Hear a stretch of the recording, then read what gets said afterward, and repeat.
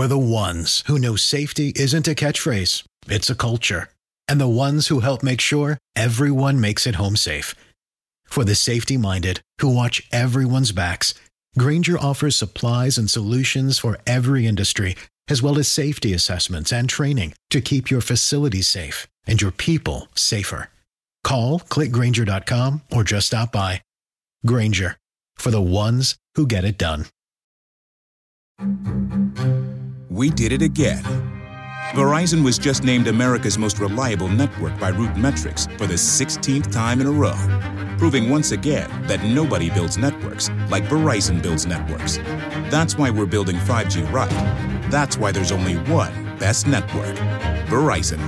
Best and most reliable based on Root Metrics reports from second half 2013 to first half 2021 of 3 operators on all network types combined, not specific to 5G networks. Hi, this is Marlene with Miami Ghost Chronicles, and I want to welcome you to another episode of Stories of the Supernatural. Wherever you find us, whether it's a video on YouTube or on your favorite podcast platform, please like and subscribe to us so that you can get notification of when a new show is released. You can also find us on major social media platforms where I give you a heads up about upcoming shows and which date and time they will be aired. If you go to MiamiGhostChronicles.com, you can find links to the shows, MP3 files which you can download, or links to your favorite platform like iTunes, Spreaker, SoundCloud, and all other major sources.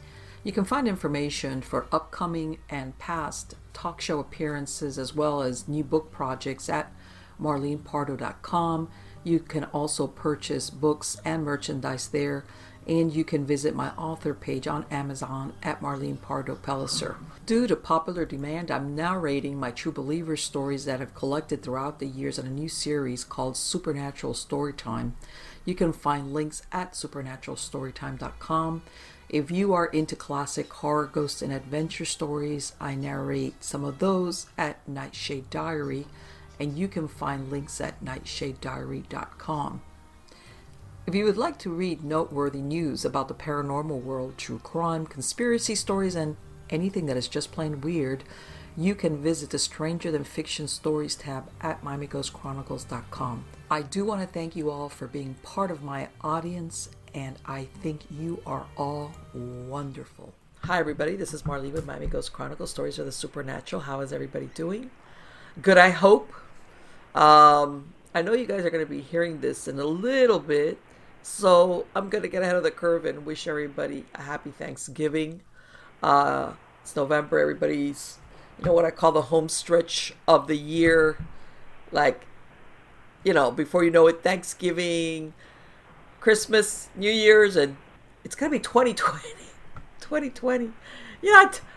I was talking to somebody the other day, and I was thinking, I remember when the year 2000 was going to come up, and everybody was worried that there was going to be a collapse because computers didn't know how to handle the year 2000. And I remember, and of course, all the crazy movies that came out, doomsday kind of movies. But back then, believe it or not, there was a lot of rumors running around that the economies were going to fail because all these computers that ran banking and all these other structures, or within companies everywhere, just wouldn't know how to handle it. They wouldn't know how to tick over, and believe it or not, this was not like a weird fringe thing. There was a solid belief, or like a be careful because you never know. And now I want to say it's 20 years later. It's like, what happened? 20 years have gone by since that moment. And as a matter of fact, and then in, 2016, we had the end of the Date of the Mind calendar, I believe, which was supposed to be also apocalyptic. Nothing happened. So, and here we are. But anyway, let's get to the good stuff.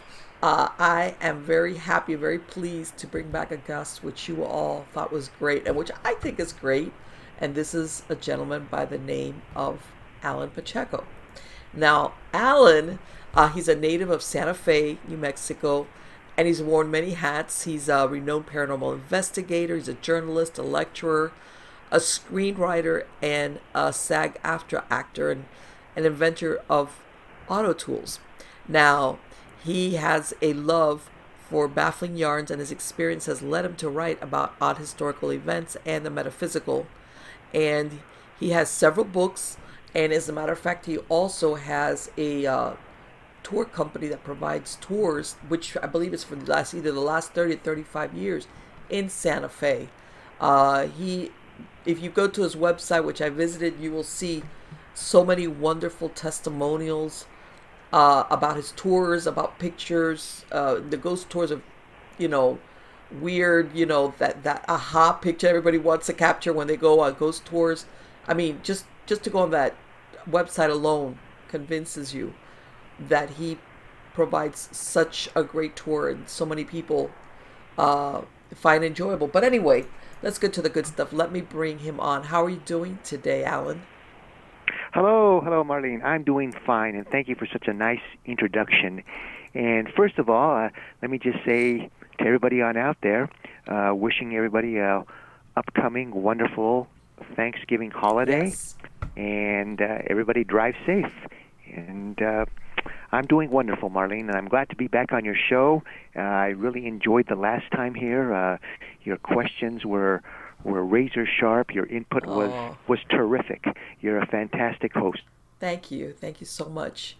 And no, on the contrary, I looked forward to having you back as a guest because you definitely, and I tried to get him to do his own bio introduction because he's done so many things in interesting fields. I mean, besides what we were talking about, the tours as far as paranormal investigations and all these different areas, because Allan, like me, doesn't just consider the paranormal strictly ghost. Paranormal falls under the umbrella of cryptids, UFOs. I mean, there's a lot of fields that fall under that paranormal thing.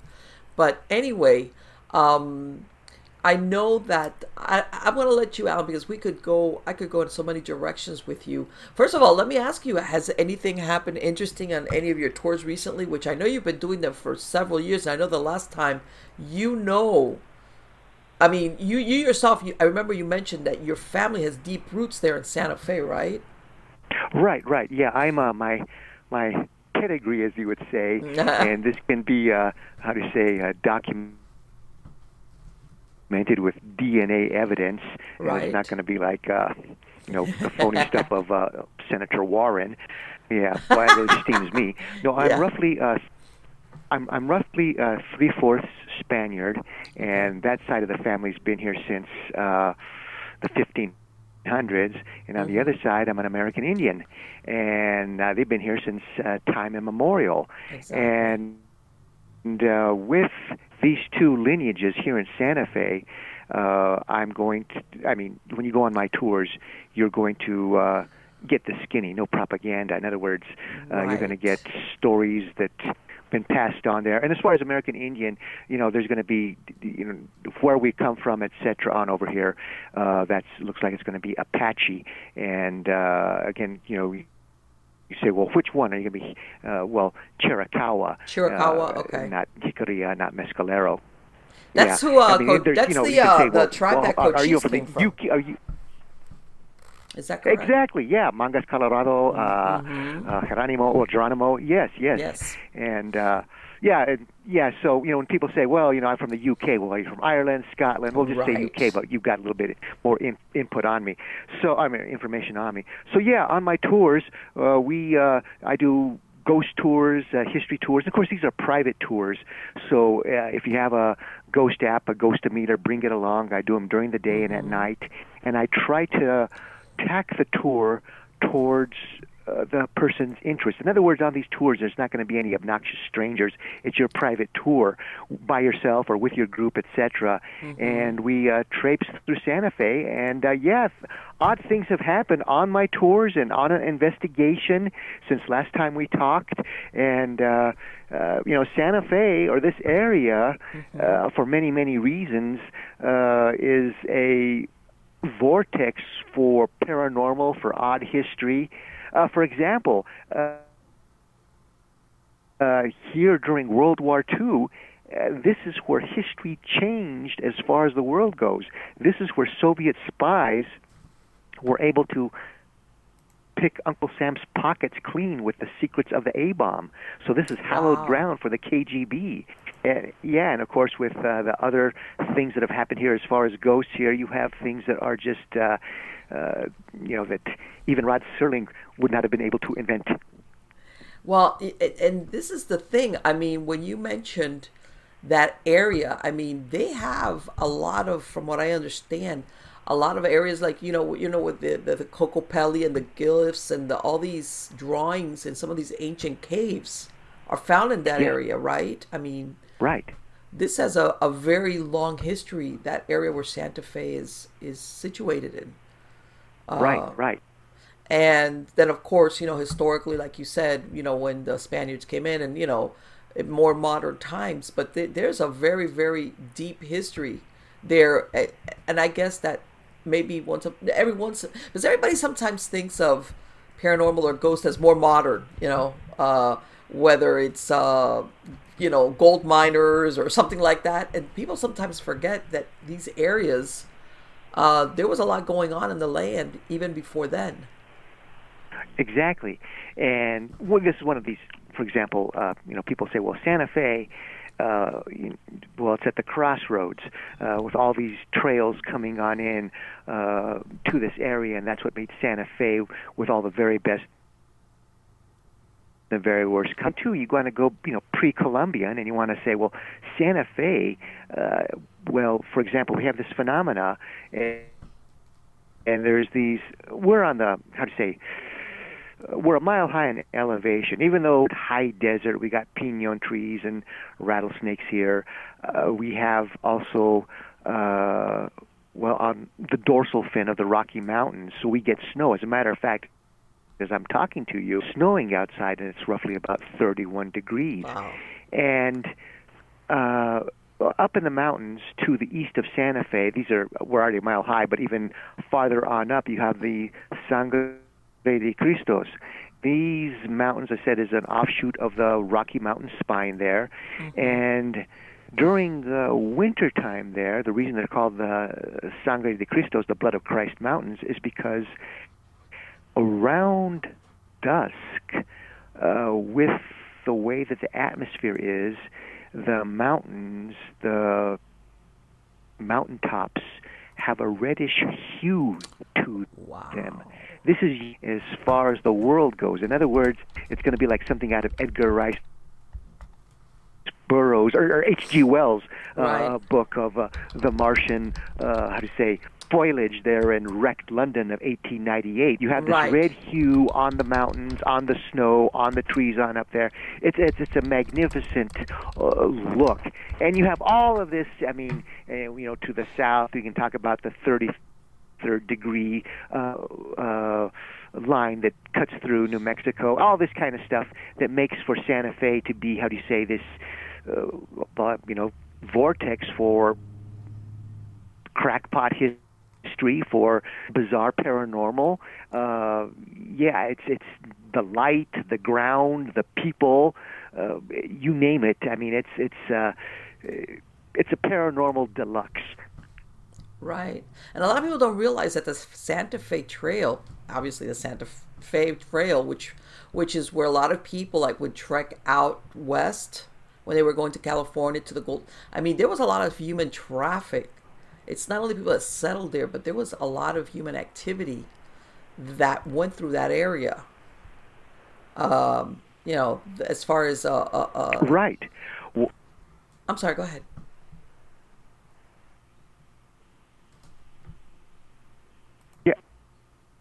Go ahead. You went on out there. Yes. No, I thought I had lost you. Can you hear me? Can you hear me? Yeah, I can hear you. Okay, perfect.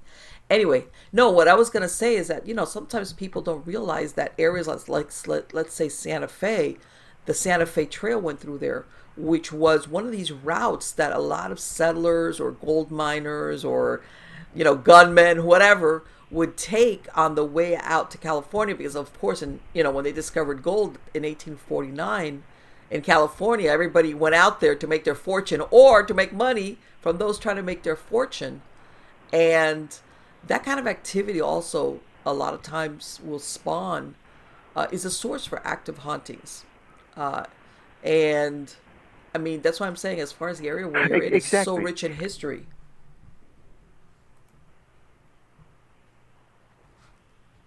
Yeah, well, we had the trail, the Santa Fe Trail. We also got the railroad. Mm-hmm. I remember the 1930s cowboy films, the Action, Topeka, Santa Fe, yes, and other trails that come into Santa Fe, and this became a place where fast money was made. You had very good people, very bad people, and at one time, Santa Fe was such a no-limits town. It had the nickname during Wild West days as the Sodom and Gomorrah of the West. And you had Santa Fe, a mafia here that ran the area. So if you ever see the movie Young Guns or Young Guns 2, that's a movie featuring the exploits of Billy the Kid and the Regulators. Right. Yeah, those bad guys that are going down to central New Mexico to rub out Billy and the Regulators, those are hitmen from the Santa Fe Ring or stooges that worked for the Dolan Murphy gang, which is, bowed the knee to the Santa Fe Ring. Santa Fe has, gangsters during Wild West days. We've had UFOs of modern time. We've had ghosts from all eras, all kinds of mayhem, be it murder, brujas. Yes, like I say, Santa Fe, it's a cornucopia of the oddest of history and the strangest of the metaphysical.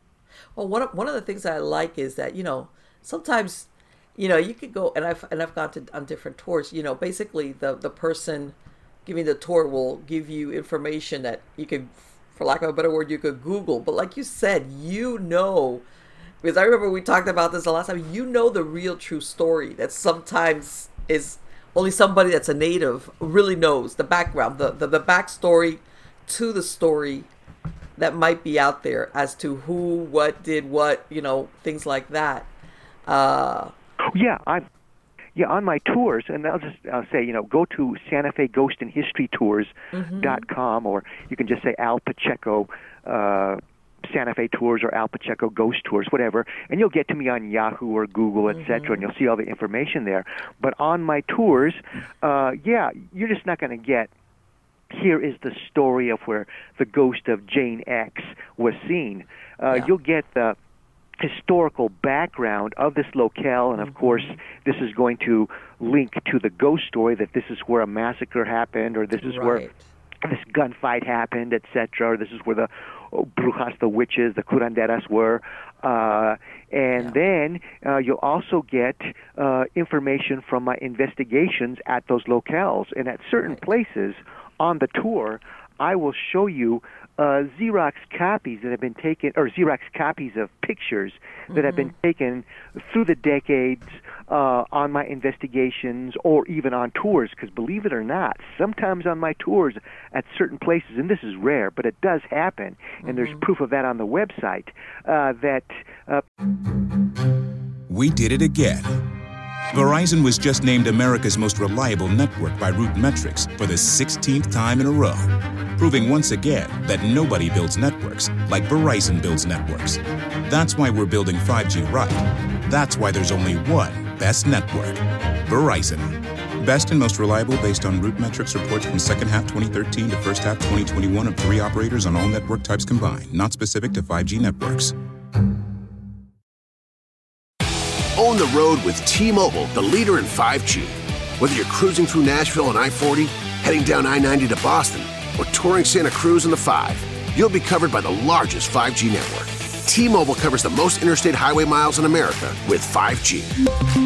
See 5G device coverage and access details at T-Mobile.com. Most reliable according to independent third-party Umlaut from crowdsourced user experience data from January to July 2021. Fastest according to OpenSignal Awards based on average speeds in USA. 5G user experience report July 2021. people do get pictures of ghosts, of energies. Sometimes at certain places, the batteries will drain in a apparatus, and then we leave the area. They'll come back to life. Sometimes they won't. And even at a couple of places like this, people have been shoved.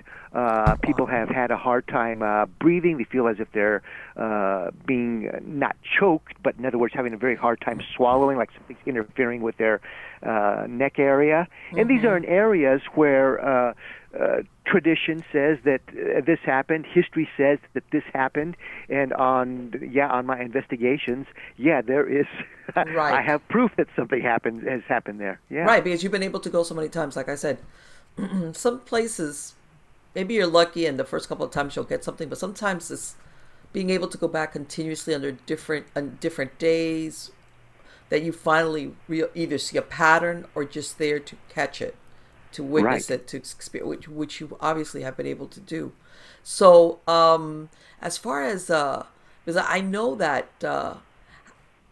I'm sure, because I see, I've done tours, and the majority of people usually they enjoy it, but there's always a skeptic in those groups. There's always somebody there that was dragged along by, have you ever had an experience with one of these diehard skeptics? Something happened to them and they kind of wigged out on you? Well, they didn't wig out on me, but okay, well, here's a classic example. I mean, this is there was this one guy. He was a good guy, but he was a skeptic. Mm-hmm. And we went into this place, this haunted mansion. It's a hotel now. It's called the La Posada Resort, and that's in Santa Fe. It's an exquisite resort.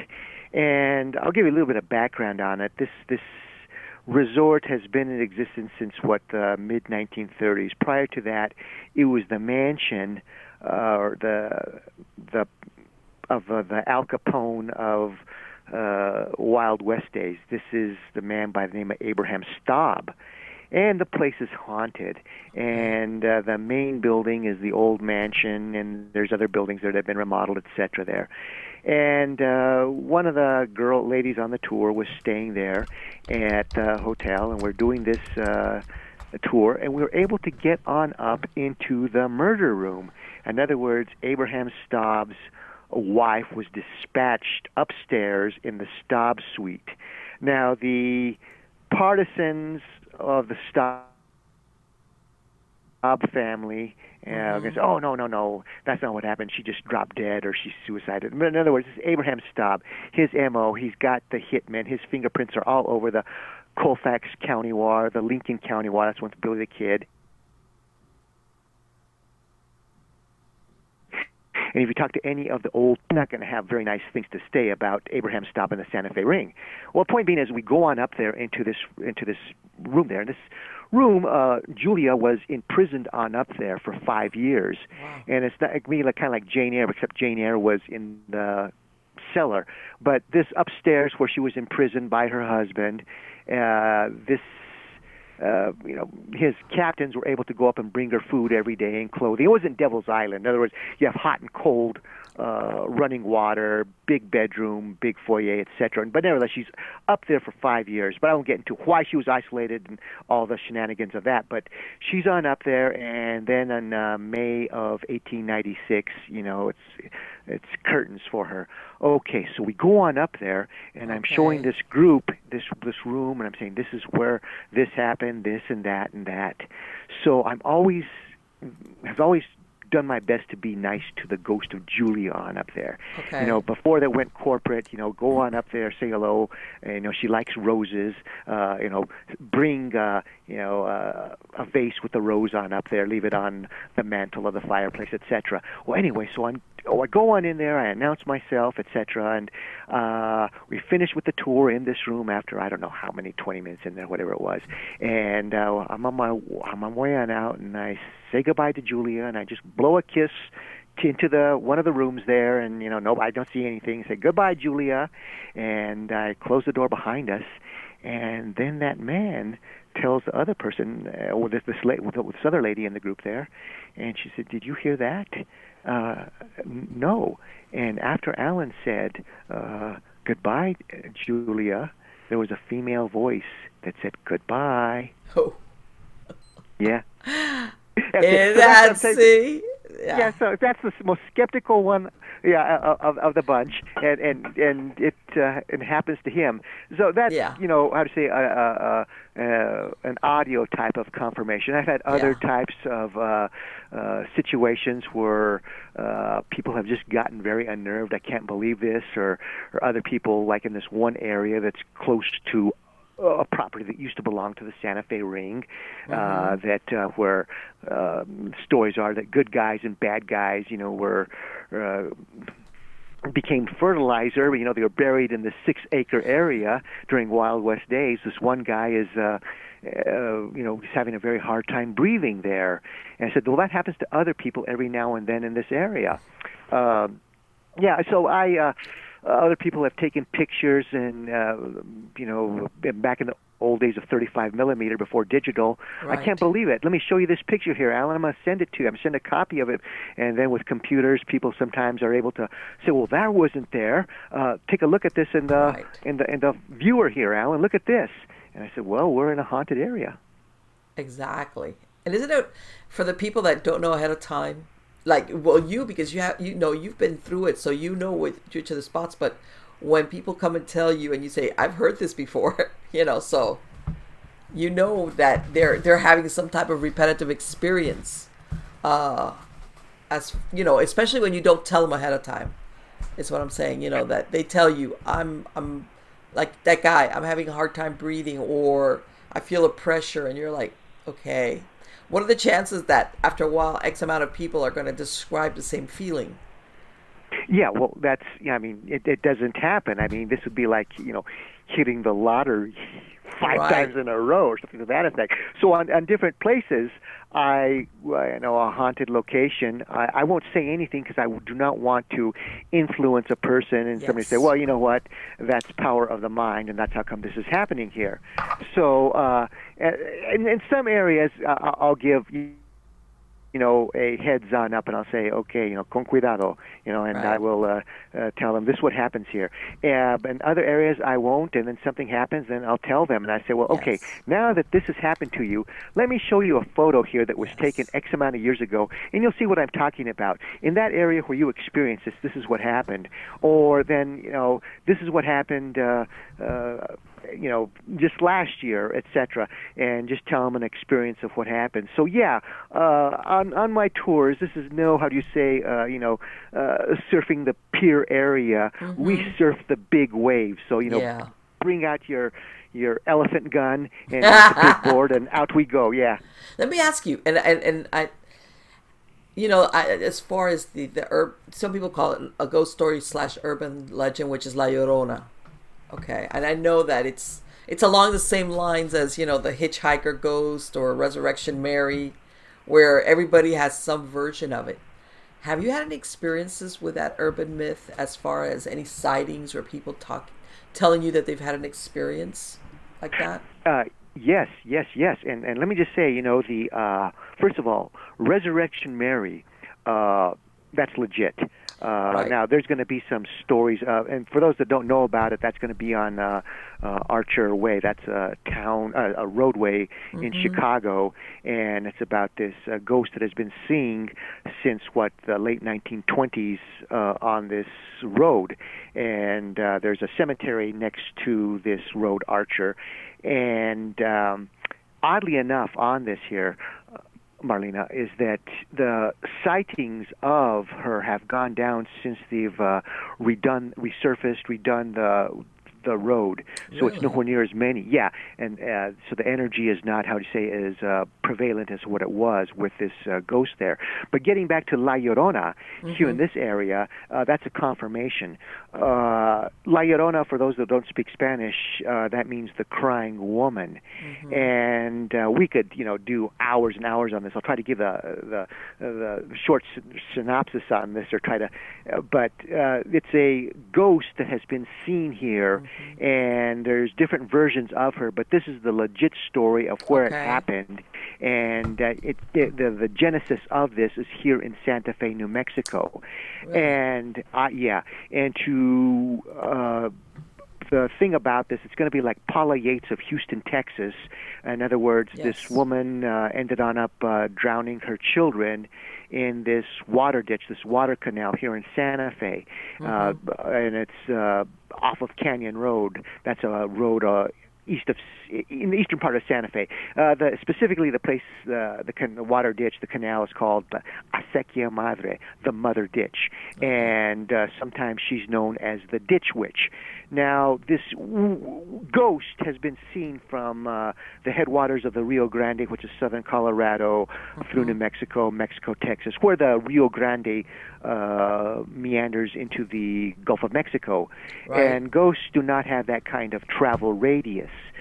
What does have that kind of well, let me back on up. And this is where I get into a lot of flack with some of the books that I've done or other radio shows that I've done. This is not a ghost. It's misidentified energy. I think it's a jinn. A jinn, you're going to find those in the Mohammedan literature, in the Quran, etc. In other words, it's a shapeshifter. Right. And that is what has been seen. And these shapeshifters are not humanity's friends. They're out to destroy humanity. And this shapeshifter, La Llorona, the crying woman, when at a distance she's very, very beautiful. Up close, she's, sin and death warmed on over, a terrible hag from hell. And that's the story of La Llorona here. Yeah, so I've I've done all kinds of investigations on that, and that's how I say it's a jinn and been misidentified. And as far as every now and then, some people have seen her, heard her. Other people that they say have disappeared. Right. It was not UFO abduction. It was this shapeshifter, the jinn, and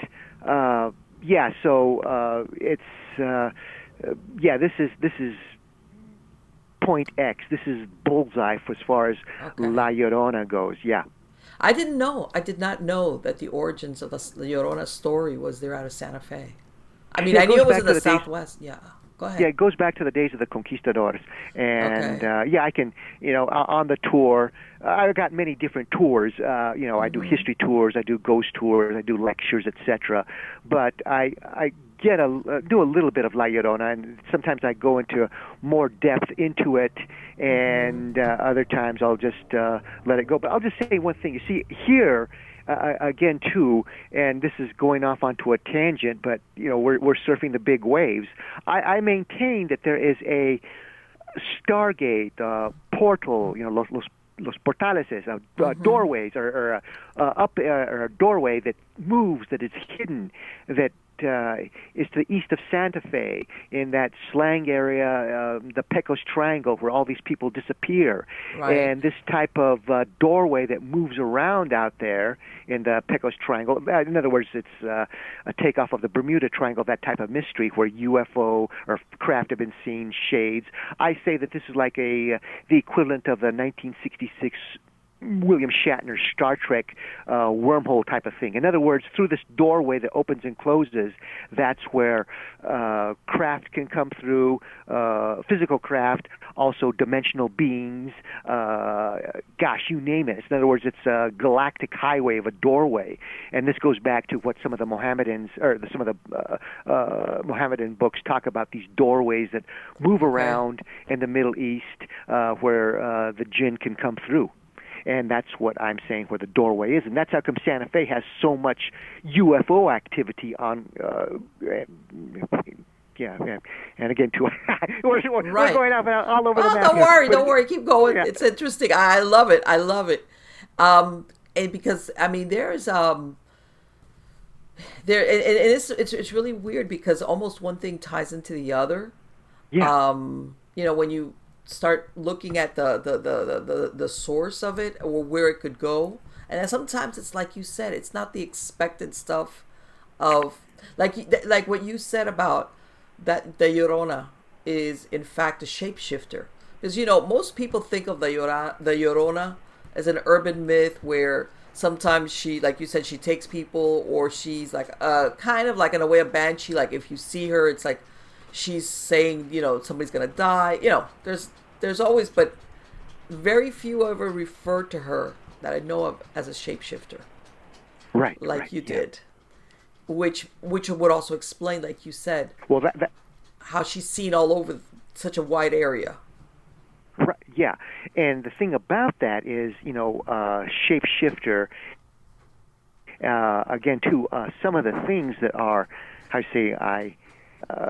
that other people. Well, okay. For example, that movie that came on out that made a ton of money, La Llorona. Well, okay, that's that's. They did it in such a way, but there's really no, how do you say, they did it for chills and thrills. There's really no, historical background in how they did that movie. And I've yet to see something that really does, go into depth about the story and about what has been reported here. For example, The World According to Allan. And there's a few other people that agree with me on this. Other things that are identified as that this is a physical being or this is a ghost. It's not a ghost. Again, it's a shapeshifter. Right. For example, and I've changed my mind on this. For example, the Sasquatch, the Bigfoot, that is not a being. That is another shapeshifter that comes through. And another thing is also the skinwalkers. And we have a number of those sightings there in northwest New Mexico. And I don't know if we went into this last time, and you can cut me on off and say, no, Allan, this is... Okay, for example, there in northwest New Mexico with the Navajos, they were when they ended up getting conquered by the U.S. Army. In other words, the Navajos were the best slavers around. I mean, they had all kinds of slaves for, be it nomadic Indians that they would sell. They sold Spaniards, Mexicans, Americans, you name it, and that's what got them in trouble. And they're very good capitalists now. They went from one form of capitalism to another one, right? With their beautiful rugs, yeah. And so when they were finally conquered in 1864, some of the chiefs there said, "Hey, you know what? Leave our medicine men behind here because there is doorways that move around on over here and open, and this is where we get the skin." In South Dakota, we're looking forward to exploring new roads and wide open spaces. When you're ready to travel, go great places. Learn more at TravelSouthDakota.com. In South Dakota, we're looking forward to exploring new roads and wide open spaces. When you're ready to travel, go great places. Learn more at TravelSouthDakota.com. Walkers coming in on there. We don't want to have any more of these on in here. And they said, nope, everybody is going down to Fort Sumner and you are going to become Americanized. So they were sent down there, and that's the Trail of Tears, and then a few years later, they were sent on back. And then you're saying to yourself, well, how come I'm on up here, with my tribe? Because of the slave. There was Indians enslaved other Indians, and that's how come I ended on up on over here as being or my ancestor being liberated, etc. So, we get back there, and the story is into the Four Corners area, since those Navajo medicine men were gone, that all of these skinwalkers are now roaming about. So now they've been having a heck of a time since that time to send them on back or try to, keep them in check. But that's one of the reasons why you have the phenomena and evil tidings up in that area. Let me ask you this, from what I understand, and that among the Indians in that area, they don't even want to talk about skinwalkers. Like, it's like you get the stink eye if you bring up that subject. Like, I'm not talking about that because they're so afraid of it. Yeah, because they're saying to yourself, well, you know what, I could end on up, ringing the dinner bell for this. Because, and again, too, you say, so why is that? Because of all the negative things that are happening on up there, that are happened on up there, and you say to yourself, well, gosh, the murders, the alcoholism, this kind of stuff, why even try to, give fear or give that emotion that perhaps these things can pick on up on to come on over to a person's house and cause more mayhem. And for example, where I was going on this, how is this for coincidence?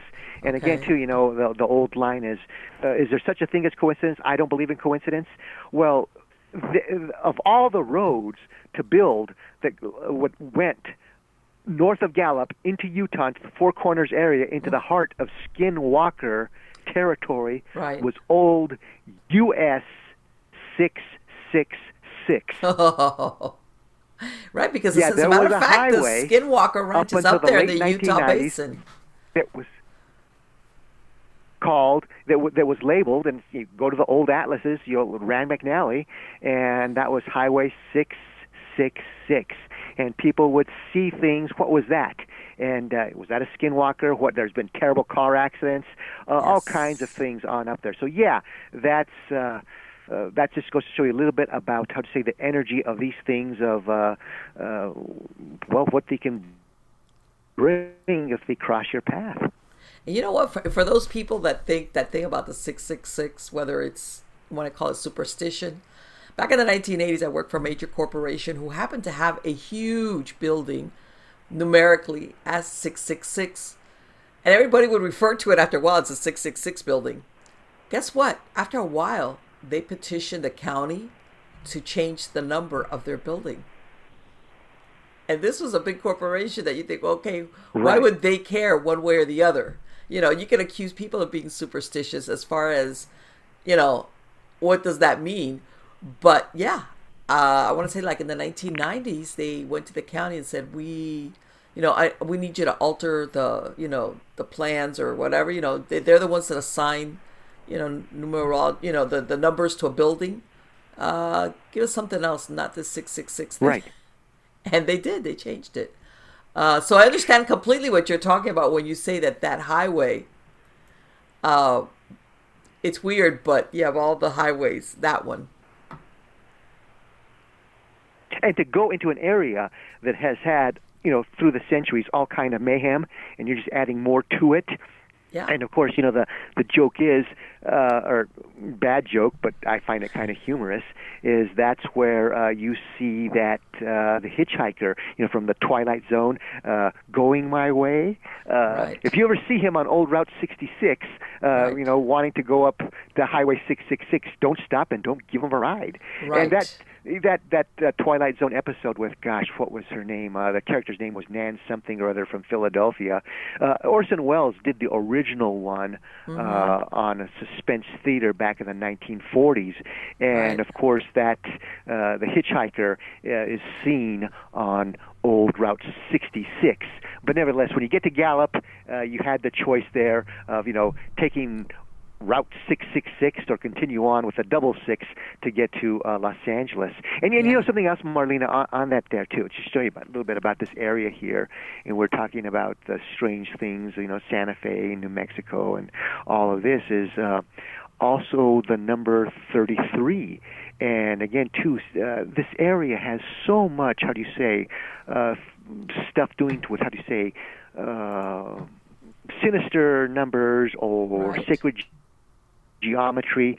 For example, the number 33, and I really don't understand this, and I've been studying this for not as much as I don't have time to really do that anymore. And unfortunately, the guy that knew a lot about this, he died about 25 years ago, and I was only able to talk to him for a little bit. But number 33, for example, to clarify this, for example, with the Masons, the top of the line of the pyramid is going to be the 33rd level. Right. And with that 33rd level, you don't get to that level or into that club by deeds like being a good Shriner and helping out at a burnt ward in a hospital or you're picked to get on up there. People say, it's Old Boys Network, whatever. Okay, well anyway, there is something about that number 33.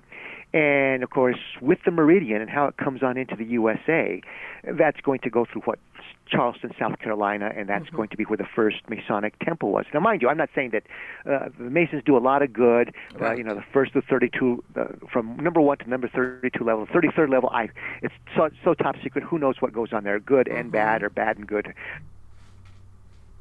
On and on. But the thing about that is that secrecy, I'm always suspicious about. Anyway, getting back to this meridian, so we go through the 33rd, and you can have X amount of, on the 33rd, you can be X amount of seconds to the north of the 33rd, X amount of minutes to the north of the 33rd or to the south of it, etc. But you're on the 33rd meridian. Well, where does the 33rd meridian go through? Okay, Dallas, Texas, Dealey Plaza.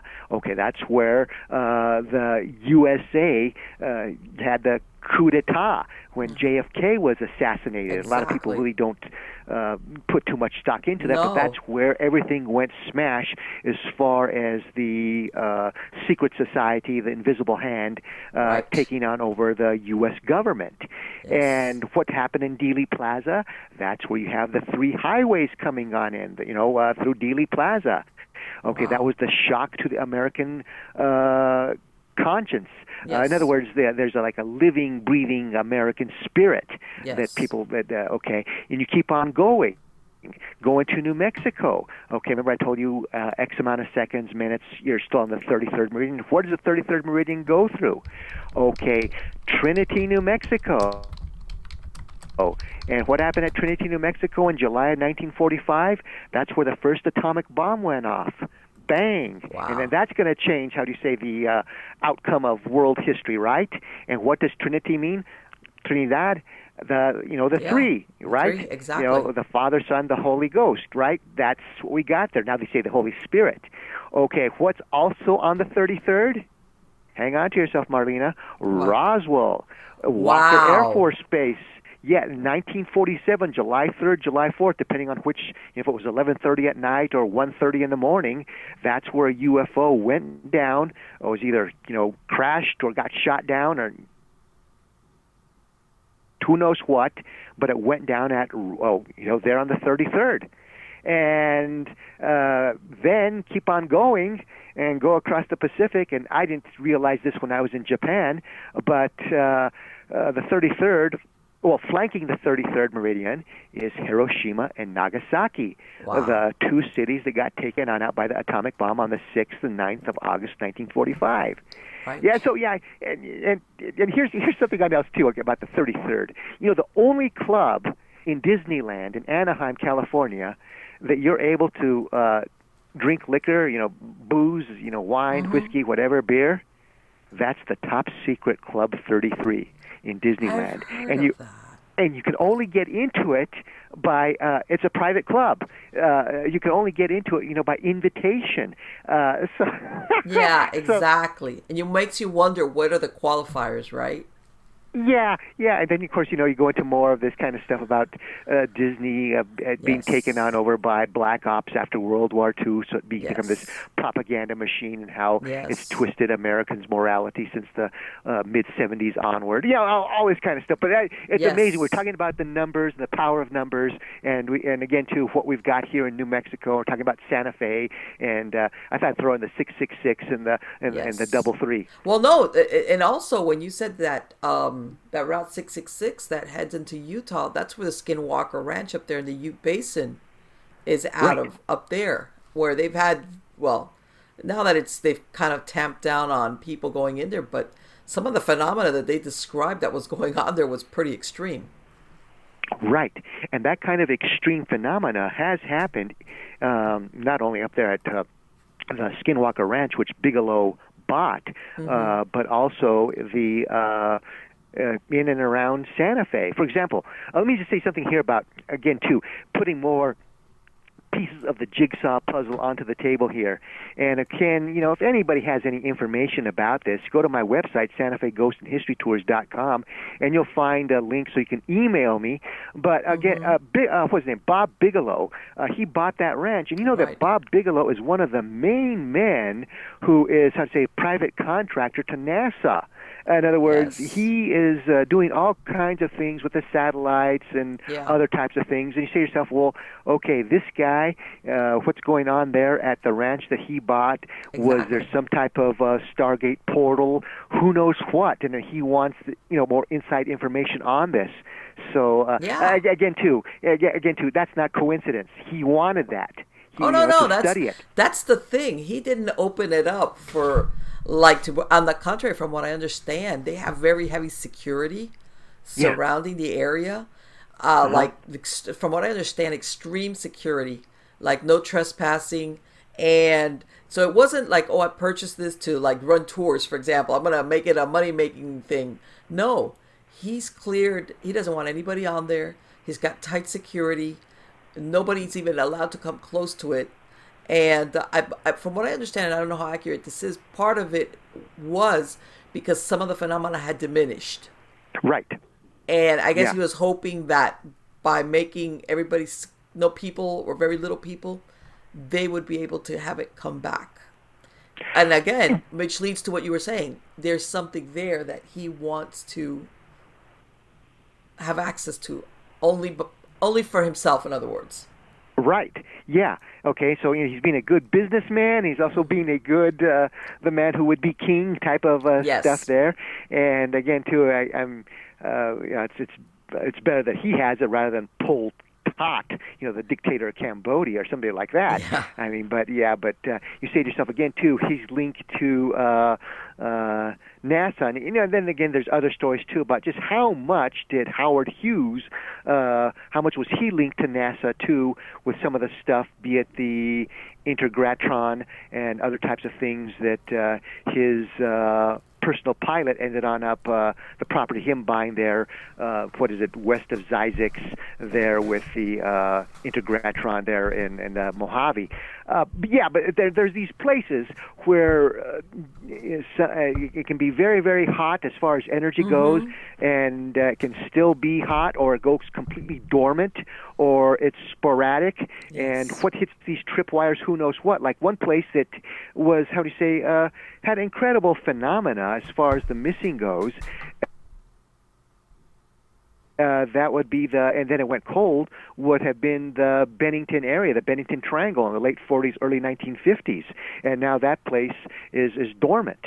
Where does that Bennington Triangle lie, Allan?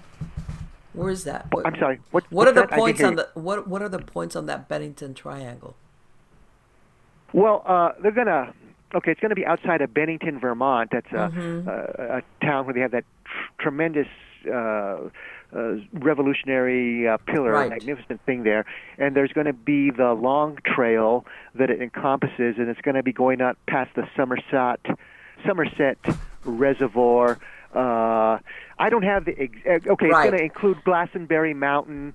I don't have the exact geography on it, but for those people in the Northeast or those people listening, go to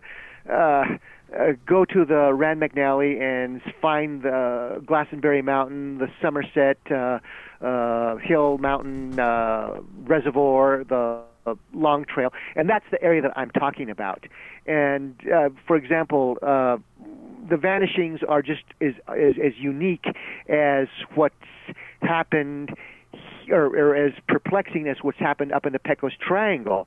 For example, I'm trying to think of the woman's name who she came from a very, very wealthy family, and this is in 1946, and she was a student there at the university there in Bennington, and she just walked up that trail on December the 6th, 1946, and she just disappeared, and her body was never found, no bones, no clothing. And the thing about this is that her father had a tremendous amount of money. I think her name was Weldon. Was it Jane Weldon? Anyway, her father, Apollo Weldon. I think Jane Weldon is from the Go-Go's, right? The 1980s. Well, also what I thought it was interesting is that, that back in the 1930s, Lovecraft set a lot of his stories out of that area of Vermont. You're absolutely right. Sister, I do not know what that guy was channeling. He got something there, yeah. And Lovecraft, I mean, that guy, he was out there, and he had some good stuff. I mean, I think Edgar Allan Poe is my is the best. He's my fav as far as that goes. But Lovecraft, he's on up there. But he was talking about that disappearances in Vermont and how these towns are people, weird people, and also strange disappearances. And he had this whole thing going on long before. You know what I'm saying? Even though supposedly he made it up in his in his mind, but it's almost like, what is it that they call life imitating art kind of thing. No, art imitating life. In his case, yeah, I mean that's what was he? Yeah, Let's say something about Paula Weldon. Her father was a industrialist. I mean, he made a ton of money during World War II, and I don't think they had this the state police were not been formed in Vermont back then, and.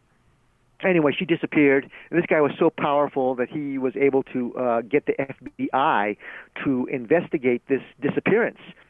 And again, too, I mean, the FBI and I say the FBI, has got a slack wire. We did it again. Verizon was just named America's most reliable network by Root Metrics for the 16th time in a row, proving once again that nobody builds networks like Verizon builds networks. That's why we're building 5G right. That's why there's only one best network, Verizon. Best and most reliable based on Root Metrics reports from second half 2013 to first half 2021 of 3 operators on all network types combined, not specific to 5G networks. We did it again. Verizon was just named America's most reliable network by Root Metrics for the 16th time in a row, proving once again that nobody builds networks like Verizon builds networks. That's why we're building 5G right. That's why there's only one best network, Verizon. Best and most reliable based on Root Metrics reports from second half 2013 to first half 2021 of 3 operators on all network types combined, not specific to 5G networks.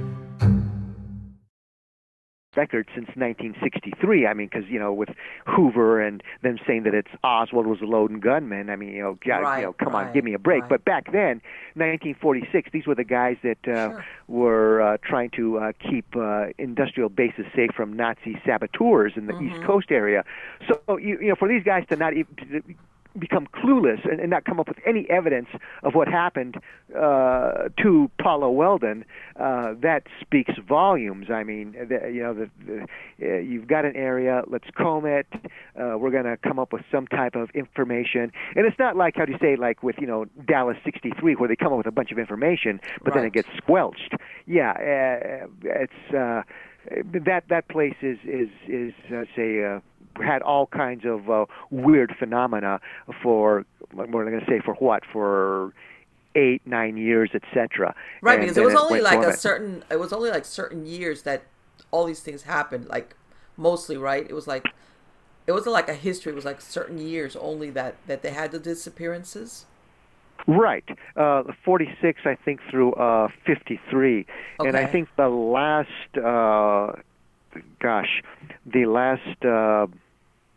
disappearance was with, what was her name? Frida Langer, and Frida Langer was. This was another one. I mean, another beyond belief type of story. So she and her husband, and I guess it's her brother-in-law or whoever it was, they go camping, and the husband ends up building a camp there, and this is October of, I think like 53, and the brother-in-law and the Frida go for a hike up this trail. So they start to go on up this trail. She slips, gets gets a little bit wet in this brook, so she's going to walk back to the trail there. So I think it was the brother-in-law walks her like within 200 yards. Okay, I can sign off. You're right there, just around the corner. There's the campsite. So he takes back on up the trails. So when he comes back, what is it? Maybe at dusk. Where's Frida? Well, I thought she was with you. You mean my wife's not with you? No. Well, did she come back to the camp? No. So they go to the authorities, and both of them passed their lie detector, whatever primitive detector test we had back in those days, and they have a search there, and they search and they search and they search, and no Frida, no nothing, and then 6 months later, in a place that they've already searched, somebody finds Frida's decomposing body there in this one area. In other words, how could this place that had been searched and searched, and then they find her body in a, it was, like got beamed down again or something, and one of her hands was missing, etc. And people say, well, that could have been an animal or whatever. But I mean, that's the type of thing that they had there. For example, this one other guy, and I'm going to say this like in '48. His name was Middy's River. He was a guide, and he was in his 70s, and he's leading this group down this trail to the Bennington area, and I guess the Long Trail, and eventually this trail goes all the way out up to Canada, but he's ahead of the group there, and he doesn't. What happened to him? And all they find on that trail is a bullet that could have dropped from his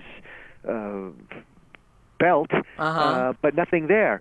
And they've never ever found, again, body, clothing, bone of this guy. And they said, well, he knew the trail. He was a backwoodsman, and of course, skeptics said, well, he had a heart attack and he ran on off into in delirium and fell into a well. Well, that's really kind of it's far-fetched, isn't it? Yeah, far-fetched. I mean, all these people disappearing on up there, and that's kind of like the equivalent to what happens over here in the Pecos Triangle east of Santa Fe. And again, too, what is it? It's a combination of a lot of things. Of a doorway opening on up, you got jinn, you've got ghosts, you've got dimensional beings, you've got E.T., you name it. Right. Is it one of those things that, was it intentional that they were taken, or was it one of those things, wrong place, wrong time?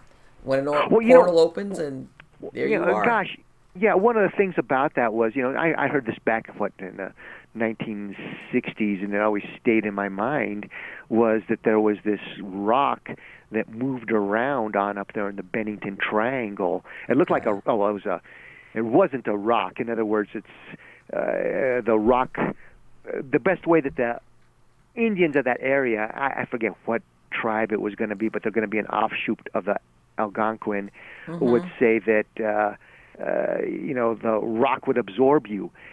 So is this kind of like, how do you say, the way that you would say like it's going to be a mirror, a doorway, a portal, a portal, and if you lean on it, you fall on into it, or does something come on out of it and get you, or that kind of thing. In other words, it's going to look just like a regular door, but it's and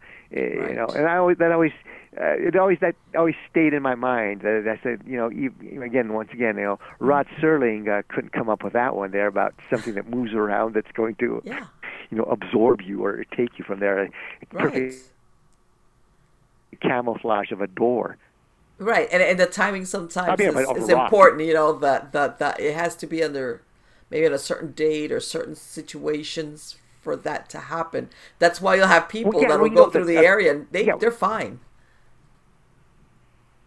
Right. For example, when Jane Weldon, not Jane Weldon, I got the Go-Go's on my mind, Our Lips Are Sealed holiday vacation song. Yeah. Okay. The thing about that was she was going on up this trail, and the story goes that there was some hikers a couple hundred yards behind her, and this is the Long Trail outside of Bennington, and she goes behind this big rock where the trail goes, and of course, when those two hikers, the man and the woman, the husband and wife, turn around the corner, they should be able to see her, a couple hundred yards still ahead of them, and she's not there. So, well, that was really strange. Where did she go?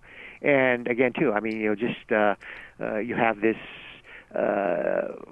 person who you should be able to see, and in that X amount of minute or so, whatever it was, or a couple of minutes of them going those couple hundred yards or 200 yards at the most, and she's gone. And that's kind of like what it is with UFOs. You see them, and all of a sudden, like in 2 seconds, they just get a shot straight on up into the stratosphere and they're gone. You can see one and then bang, they're gone, and just go straight on up. Or if you see a ghost, well, where did it just go? It just blinked on out. It just vanished. David Paulides, he's done a lot of this number crunching as far as data is concerned for all these disappearances, and and I know he's very specific about saying I excluded people that were suicidal or predation of animals. So, and one of the last things I had heard, because on and off I've heard different interviews, that he found that a large majority of people that had disappeared were of German extraction. And I was like, what is that? That's so weird. But sometimes you look at these common denominators and they don't make sense. It's like, what are the odds that you're going to have, first of all, these disappearances, like exactly like what you described, people that are lost from sight just for seconds. And then once you start collecting the data, that you find this pattern and German extraction, it's like, that's weird. That is really weird. Okay, well, let me say something about, and I'm going to throw some shade here. Go right ahead. Paulides, or Paulides, how do you say? That guy, okay, some of the stuff that he gets is right on. But, he, for example, when he wrote about the missing on up here, and I contacted him, and, very, snarky. Well, maybe you know some things that I don't know. And I was giving some information about this one specific happening that happened up here, 1948, 47, whatever it was. Right. And then again to the guy. Okay, some of his, for example, he did something about male natal, and he did something about another person missing or other missing on up here. So I said, well, I do all kinds of research on up there. You can go onto my website and you can see this, Marlena. You're going to see me doing for searches, for investigations, etc. on up there, and with equipment and stuff like this. So he just kind of, how do you say, well, he wasn't, snarky about things, and some of his information is good. Others is really slack wire, and said, no, you didn't get this. Here's the, and I'm not. This was to help him. I said, do you have any information? Maybe, here's this, here's that. And anyway, so if he's right about German extraction, then wow, because that's one of the things that I was always trying to calculate with my figures about, is there any authenticity? Is it a special type of blood? Right. Was there a physical something? Yeah, is it something rare, AB negative? What was the whatever it was, and is time of the year, all kinds of stuff that, and I couldn't come on up with. So if he says it's going to be German extraction, I kind of don't. I'm going to say, well, if he's, I'll be, if he's correct, then hoorah. But so far I have not come on up with in my research that's a fact. Now, one of the things about German extraction, and again too with some of these things, and this is very, very interesting. Right. And this goes back to der Volk, the German word for the people, and about fool society, and that they are a different type of people, and there may be something to that as far as if you really go into their mythology, and some people say, oh, that's just a bunch of lies. But if you go back into how the Germans are, the Teutonic, they are a completely different people as compared to the rest of Europe. And you say, well, you can apply that to the Italians, to the Spaniards. No, as far as who the Germans are and how they've retained their uniqueness, and it doesn't matter if who, through their history, be it with the Romans trying to conquer them or the Romans conquering part of them, they were always der Volk, the Germans, and the way that they have this work ethic and their logic. Now, their logic at times can go to extremes. For example, with their race cars in the 1960s, right. I mean, them trying to make their cars lighter, and you get to the point with the suspension and the springs. Well, this plastic's not going to work. You're going to need steel. That's how come your wishbones are breaking on the cars. Right, you're sacrificing one thing that you can't sacrifice. Yeah. But and it goes back to like the World War II technology. Okay, that you have fantastic quality on the tank, but you don't need to be this over-engineered. You're going to need quantity, but thank God that they were not able to get that idea and mass-produce the Tiger tanks, because they were just fantastic machines. But the point being about that is the Germans are unique, and there's a lot of people here in the United States that do have German names. A lot of brave farm boys from Germany immigrated on over to the U.S. Yeah. There were masses. There were waves of certain groups of immigrants, and Germany had definitely. There's a lot of states that were populated by certain groups, among them Germans. Absolutely. Yeah. So I'm not really too sold on that idea about that, and.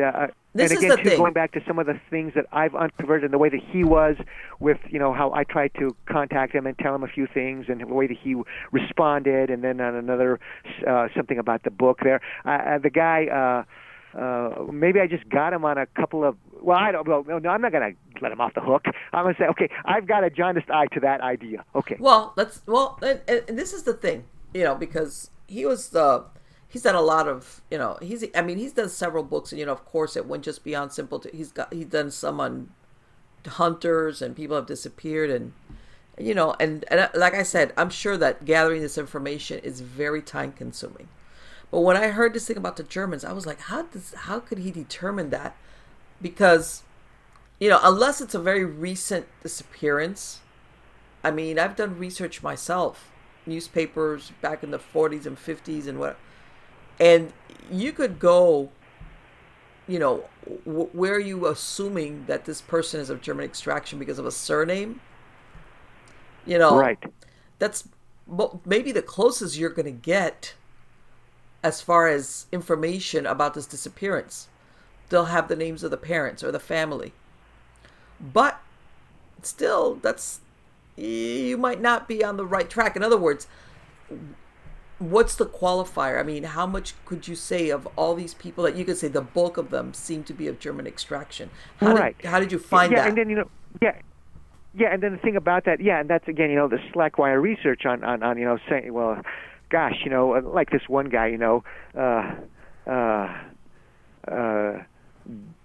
down south in Dixie, it gets hot. Well, you just down south in Dixie. Right. Yeah, and what he's gonna, and my point being about this is, he's gonna say, well, okay, Germanic name. Well, okay, Anglo-Saxon or Anglo-Saxon. That's gonna be an offshoot of a German of Nordic name. Okay, because English names, the Angles were a German tribe. The Saxons were a German tribe, and they ended on up in England. That's where you get the term Anglo-Saxon. Right.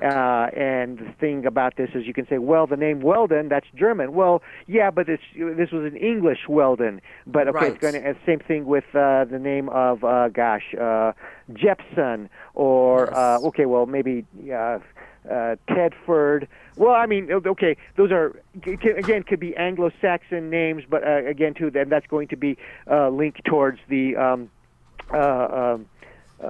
German stock. Now, Eisner, that is Der Reich. That's a name from the Reich, and that was a person that disappeared up there. All these names I just gave you were people that disappeared up in the Bennington Triangle.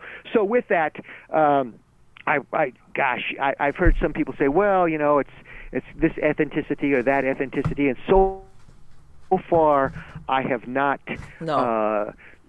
been able to, become Sherlock Holmes and say, aha, or Archimedes, Eureka. For example, he says that a lot of the children that are stolen have some disability. Well, I'm saying stolen, disappeared, whatever. And I could say, okay, I could see how that would be, you could verify that, because most newspapers would mention something if a child had some type of disability, especially when they were in the searching phase, like this child. Okay, I could see how after you collect all this information, you go, wow, guess what? Most all these children had some type of disability. Okay, because that's usually mentioned. But the lineage, that's the part. We did it again. Verizon was just named America's most reliable network by Root Metrics for the 16th time in a row, proving once again that nobody builds networks like Verizon builds networks. That's why we're building 5G right. That's why there's only one best network, Verizon. Best and most reliable based on Root Metrics reports from second half 2013 to first half 2021 of 3 operators on all network types combined, not specific to 5G networks. We did it again. Verizon was just named America's most reliable network by Root Metrics for the 16th time in a row, proving once again that nobody builds networks like Verizon builds networks. That's why we're building 5G right. That's why there's only one best network, Verizon. Best and most reliable based on Root Metrics reports from second half 2013 to first half 2021 of 3 operators on all network types combined, not specific to 5G networks. I don't see how he was able to gather that information. Right, and I would say one thing on that just and again too, anybody has any information on this, let me know, and I'm going to give my website again, SantaFeGhostAndHistoryTours.com. You can email me. But one of the things that we're talking about, trying to make, kind of like a blanket statement that's going to last, it's going to hold on up, is about UFOs as far as the cigar-shaped type of craft.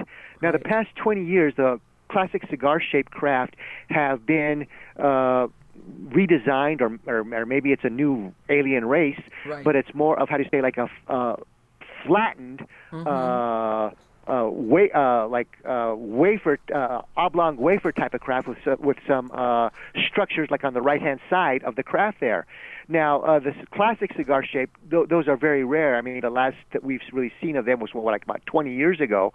But the thing about that is about the cigar type of craft, be it the oblong wafer or the old classic cigar craft, is that they would be seeing like over major highways, vehicle arteries, or over populated areas, and you say to yourself, well, why is that? Are they looking for something?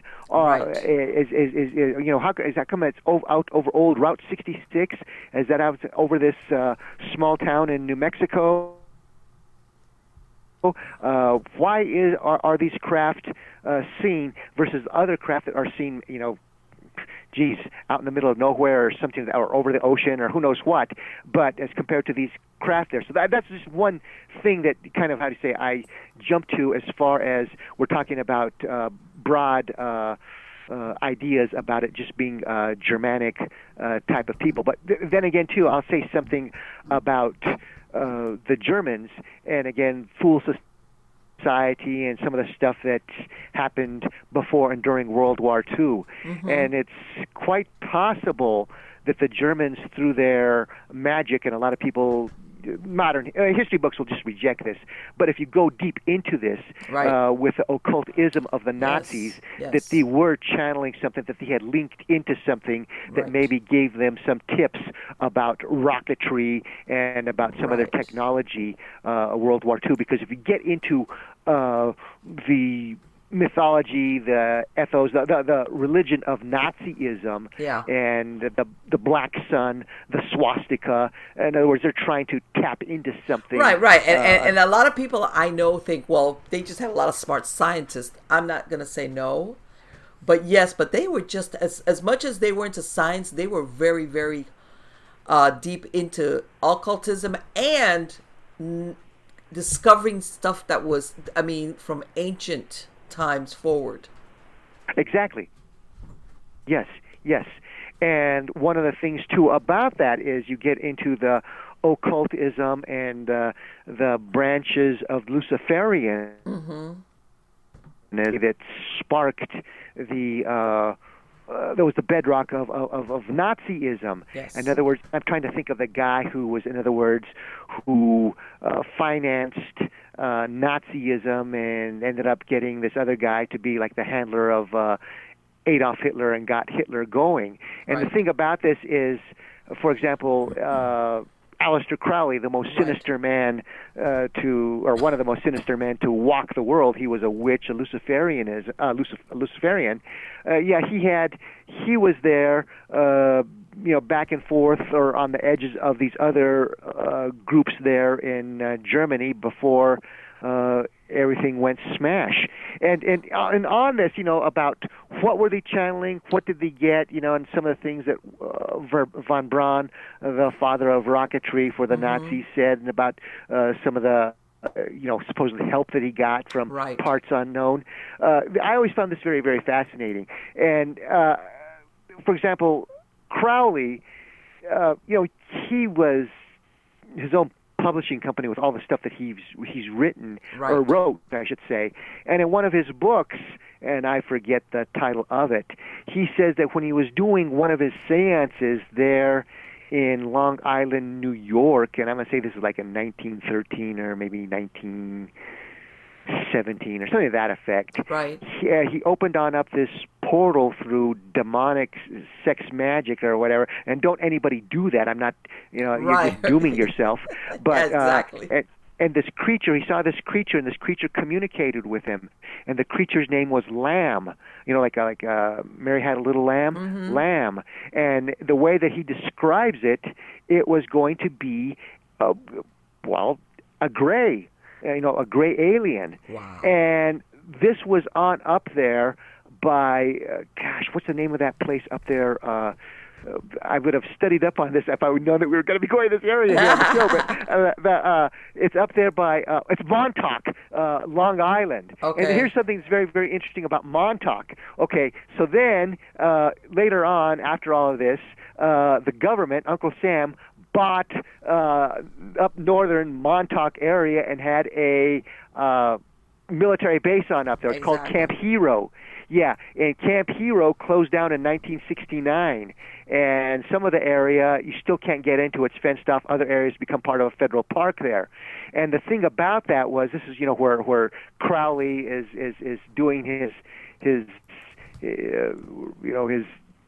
all his weird summoning. And the thing, and here's another link, another part of the jigsaw puzzle here.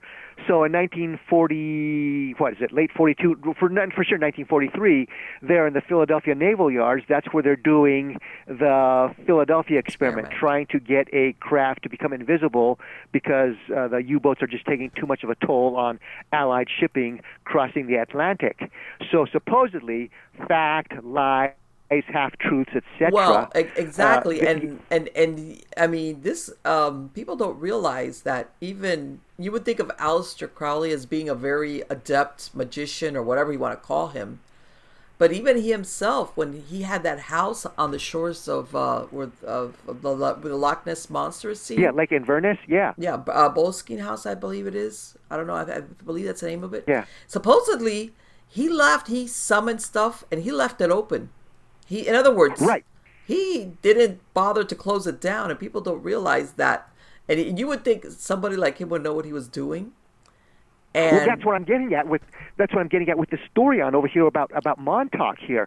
Great minds think alike here, Marlena. Okay, because you see, with that there, again too, the facts, the lies, what people have said, the half truths, etc. The Philadelphia experiment. Where did it get moved on out of after 1943? Operation Rainbow. It got moved on up to Camp Hero. There where the crust was thin, like my late brother would always say, the veil is thinning. God bless Patrick, but he'd say that, and that's where the veil was thinning, and that's how come Aleister Crowley was able to open on up that and see where this being from another dimension, and supposedly with the Philadelphia experiment, and one of the second time that the ship vanished, this time it vanished for 15 to 20 minutes, according to the stories of the crew there, it was the ship was not gone for 15 to 20 minutes. It was gone 3 months, and another void, another dimension, where there was these praying mantis intelligent creatures there that were the enemies of humanity, and that's where what was it called? the destroyer escort. I was going to say the Sheffield, but the Sheffield was a ship that got hit in the Malvinas, the Falklands. Anyway, but yeah, where it went there. And then again to, so you're talking about a doorway opening on up, and then again to who ended on up in Aleister Crowley's mansion there at Inverness, or there in the Loch Ness. Yeah, they had a lot of weird stuff going on Led there. Zeppelin's band member who, what was his name? Was it, who was the guy who ended on up? Right. Oh, did I lose him? But yeah, so again, too, getting that kind of contact and what are they channeling, and again, too, it goes into the music business of a lot of things that are going on with some of the. Yeah, they had a fire there, not too long ago, a couple of years ago. The house suffered like a big fire. Yeah. Yeah, and but yeah, I've heard of a lot of people that have gone legend tripping around it, having really bad experiences even after they left the area.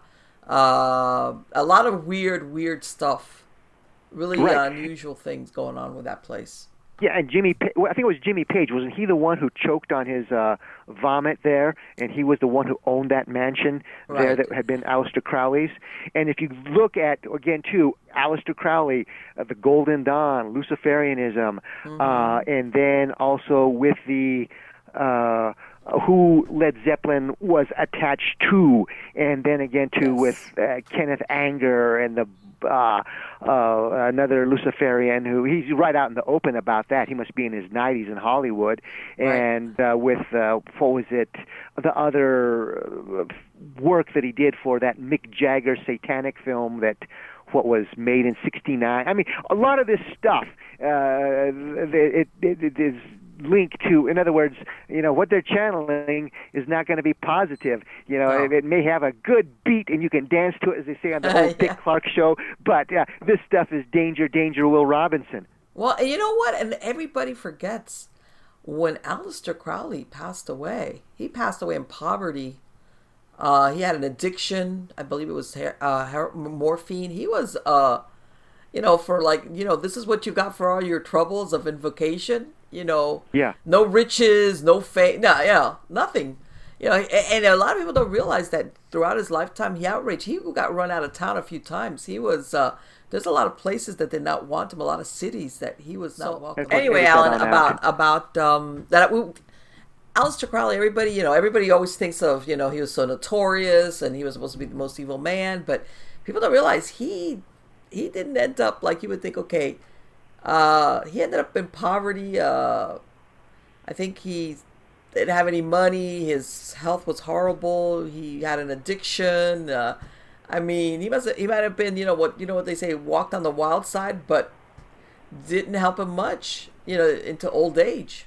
He was dependent, I believe, on several people to help him financially, or he would have been destitute on the street. Yeah. And a lot of people don't realize that. Yeah, I did not know about him in poverty. Mm-hmm. Yeah. Yeah, I do know that he lived. I did think that he did leave, a life of luxury even to the end, because there was other people that would finance him that were into the dark arts, and he was able to do that. He may not have had money to his name, and he may have gone through all of his inheritance. Right. From a wealthy family, but as far as him, living like a third world Cambodian refugee, I don't think that's what happened to him. But again, too, they're going to well, you know what? Take care of each other. For example, and again, too. Go ahead. No, well, you know what everybody thinks of, and I know what you're saying, that, during his life, he basically, from what I understand, he either had sycophants or the women he were with, there was always somebody there that would basically bail him out, monetarily. But you would think that for all his, black magic stuff, it was like, okay, so you're going to tell me that at the end of your life, when, maybe you just need, he didn't die in luxury. He didn't die well off. He didn't die where he had just a few people come in and, for lack of a better word, I know that sounds weird, kind of like feel sorry for him in the sense of, in other words, if it wasn't for these people stepping up and giving some money, he would have been on the streets. Okay, you cut on out there, Marlena. Okay. Can you hear me? Yes, I can hear you. I can hear you. No, but what I was saying is you're that. Cutting on. Okay, let me see. Okay, I couldn't hear you. I couldn't hear you. How about now? Can you hear me okay? Yes? You can hear me? Yeah, it's kind of strange talking about Crowley and all that happens. I can hear you. That's funny. Here I am bad-mouthing Crowley. And, hey, you know what? He didn't end up in a good place after all this black magic stuff, and we're cutting out. Paranormal sabotage. But, but my point being that you would think somebody like him that had all this, he would have died. He would have died in the lap of luxury, very well attended to, and he didn't. And people don't realize that, especially back then when he was younger. He was there was a lot of places and cities that did not welcome him, did not want him around because he was so notorious for the wrong reasons that he was restricted sometimes. Some cities did not welcome him at all. And he was way out there. Right. But and getting back to what you were saying as far as that he picked certain places. In other words, like you said in Montauk, it wasn't like, I'll just drop a pin there. There was a reason why he used certain locations beforehand. There was a reason. Right. Yeah, exactly. And certain areas in this world, like again too, the veil is thinning in certain areas, and that's how come we get the mojo here in Santa Fe, or also, for example, the mastermind of evil. For example, here's something that's going to be kind of interesting, and again, this is just how bad mainstream media and CNN and the like are. Is they will, or Hollywood is, and I'm just coming from a SAG-AFTRA actor, right. Is, for example, with the awards, you got people like Meryl Streep and Salma Hayek applauding Polanski. And here's Polanski, who raped a 13-year-old, had all kinds of things have come on out about other women that he's raped and drugged. Yes. He claimed that he was survived the World War II horrors of a concentration camp, but he never struck me as that, and I've met some people that have. He never struck me as one of those type of people that did. Maybe he survived it because his father, whoever it was friend of the commandant or whatever it was. Right. But and he survived in luxury. But the point being about this is, here's Polanski, and evil guy, and he is in being protected by other people with power that have no moral compass. And also, for example, look at the movies that he's been attached to, Rosemary's Baby, and The Knife Gate.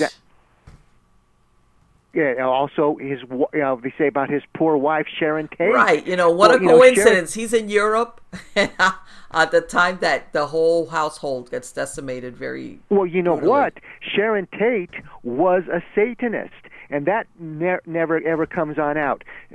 She ended on up doing this movie. In other words, it's Eye of the Needle, and it hardly had any release here in the USA, and it talks about sacrifice and about satanic themes, and she ended on up throwing her lot in with Luciferians. Yeah, a lot of those type of people that do that. I'd never heard that. That's very interesting, Allan. I did not know that. And then again, too, for example, one of the guys that got killed inside the mansion there with Sharon Tate. They're not lily white innocent, these people there. For example, I'm going to say his name was Freitag, but it wasn't Freitag. It was one of Polanski's pals. He was the conduit. He was the drug dealer bringing in drugs into the USA. And Jay Sebring, another guy who ended up getting knifed to death in the mansion, he was the candy man to the stars. He's the one he's the guy who came up with the Sebring haircut. And he was the one that he was a hairdresser, right? That he was... Right. Yeah. Yeah. So you look at this, and then again, Abigail Folger with her family's connection to the MK Ultra, and then again to the couple nights later, the LoBiancas. You know that Rosemary LoBianca, and this is extraordinary. In 1969, I mean, $20, $100 was a lot of money back then. She had $6 million in her bank account. Explain that one to me. What? Yeah. You remember Rosemary and Leo LaBianca? They're the ones that ended up getting murdered. Yes. And they say it's there's copycat, whatever it was, type of murder there. Right. They're the ones in Los Feliz there. I mean, there's so many things linked that Satanism, drug dealing, and what is going, and it. That's how this is all came together on this as a hit. And they're trying to say, okay, it all has to do with just this evil man and Charlie Manson. No, it's much more complicated than that. And as far as LoBiancas go, or LaBiancas, with Rosemary, she's the second wife of Leo, and she was, many years younger than this guy. I don't know what, 20-some years, whatever it was. Right. We could say Leo was looking for, he was a sugar daddy, whatever. But the thing about that was she had a wig business. Okay. And how were they bringing drugs on into the USA? Smuggled in with the wigs, because wigs used to be big business back in the 1960s. And you know what? I remember. That was the time that women would wear those hairdos up. Because I remember my mom had a wig. I remember from the 60s. That it was like that, not a bouffant, but where it was like. It was that style where you're absolutely right. Yeah. I remember wigs were a big deal. Yeah. Yeah. Wow. So all of this, is linked together, and when like you're saying about, it does not muster the test. There's more to it. And right. And where we're going about, we've gone from Luciferianism and the link there and what they're channeling to what we got with modern day media with Polanski and Sharon Tate. Let me tell you something. And there's some, again too, the Temple of Set, all these. And if you look at Hollywood now today, with what we got, you got a lot of people with no moral compass who just want to get on the bandwagon. They want to be like on the winning team. Right. And the more, obnoxious and liberal that they can get, the more, points they're going to get as far as being able to get this TV gig or that or movie gig, etc. on over here. And there's very few people that have gone into the, the nuts and bolts of what really happened there in '69. And let me give a plug for my tours, and I want to finish on the nuts and bolts of 1969 here of Charlie Manson. You see, on my tours, on my lectures, you will get, See, that's what I like. A PhD level type of stuff. If you want some information about that, and every now and then I do get a group that is up to PhD level, and they ask some fantastic questions. So my tours aren't going to be, McDonald's type of drive-in. Right. You're going to get the true story about this ghost or what happened here in Santa Fe here. But, with Charlie Manson there in Vacaville, for example, there where he was in prison, and I find this just to be so damn fascinating. That, don't believe in coincidence. There in that cell block area, Charlie Manson's the perfect guy to, be experimented on by Blackhawks, MK Ultra. Yes. In other words, getting somebody who has no family, all by himself. Nobody's going to protect him. He's been a ward of the state since age 8 or 13, etc. And program him to do this, to do that. But Charlie was too smart, and he ended up breaking his leash. And in that area. In other words, MK Ultra is going to be like somebody like Sirhan to be the patsy. In other words, to get somebody to do something that they regularly wouldn't do. Right. And this is through drugs, brainwashing, etc. There, in that cell block area on that row, that's where Donald DeFreeze came from. Donald DeFreeze was an inmate there. And what happened when Donald DeFreeze came on out? He started the SLA, the Sudanese Liberation Army. Wow. And there has been some records released that, that the CIA was messing around with some of the prisoners there in this, that, nobody's going to protect, and they're going to become their, their little robot. You do what we tell you. And you know that movie, The Manchurian Candidate, that when it came out, I think it was in the 60s, right? 63. 63. And it seemed like it was like more like a conspiracy fictional kind of like, thing. And it was like, now we're realizing, man, that was pretty accurate.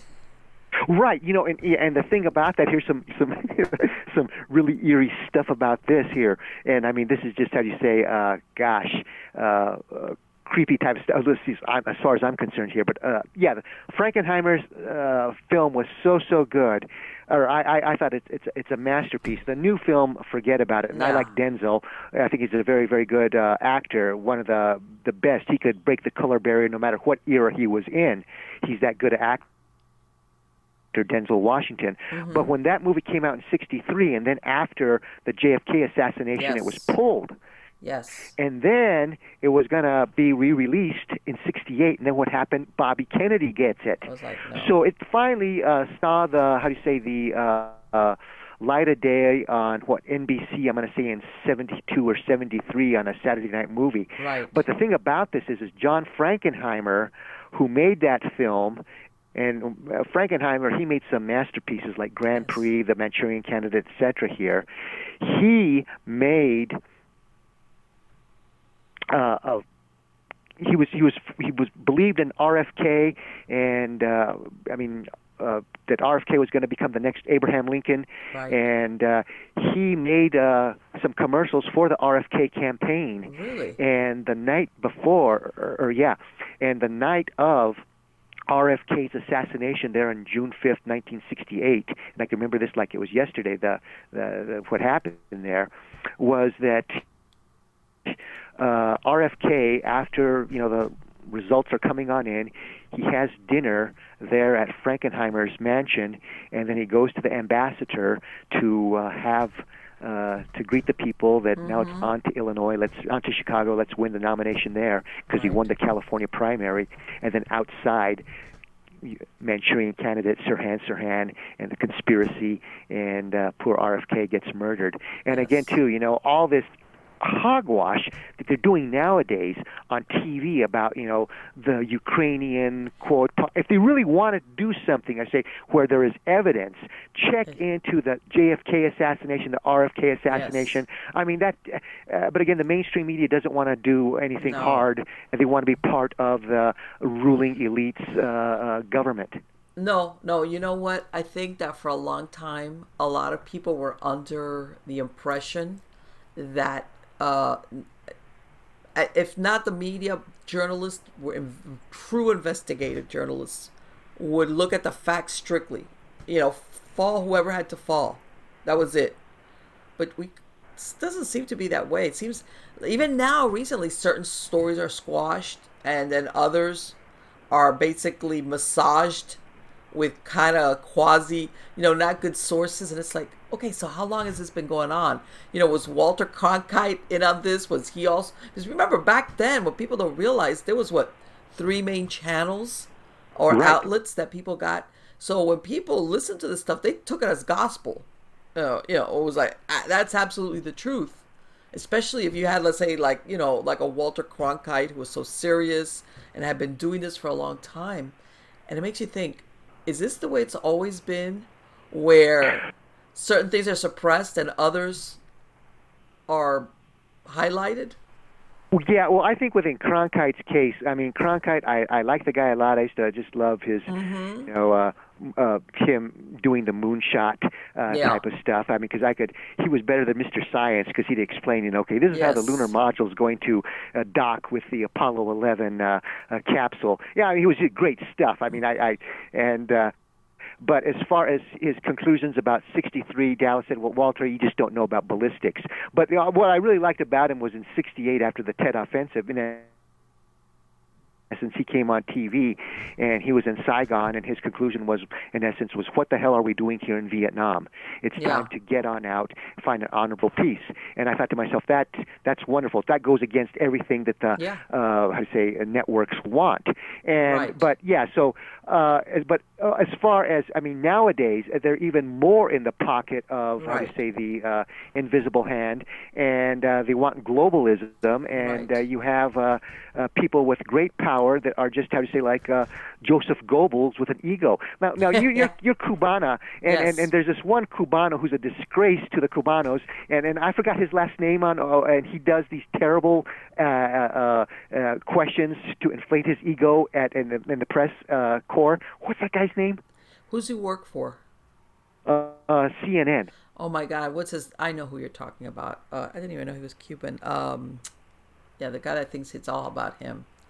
Ugh. Yeah, and then you got Soledad O'Brien. I think Soledad. The reason that your parents came on over here from Cuba was because it was bad stuff, and you want to go against the Second Amendment. You want to do this. You want to do that. Yes. I mean, if it's so damn great, then you go back, Soledad, and you're not going to make him $1 million. Well, maybe she would, because she's that type of person, and she would ingrate herself into the Castro regime, and she'd live like a princess.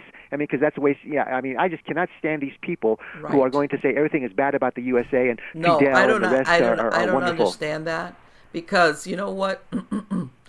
If anything, the Cubans understand very well what it's like to live under communism. I mean, this was not like second or third hand. You experienced it firsthand, and and contrary to what a lot of people say, my family was middle class. Nobody was rich. It wasn't like everybody. Okay, and I mean, I was born here in Miami, but a lot of my family fled, and we were very lucky that in the early '60s they got out. But you hear a lot of stories, and people don't realize in those socialism/communism, which I believe the socialism is just not to scare people.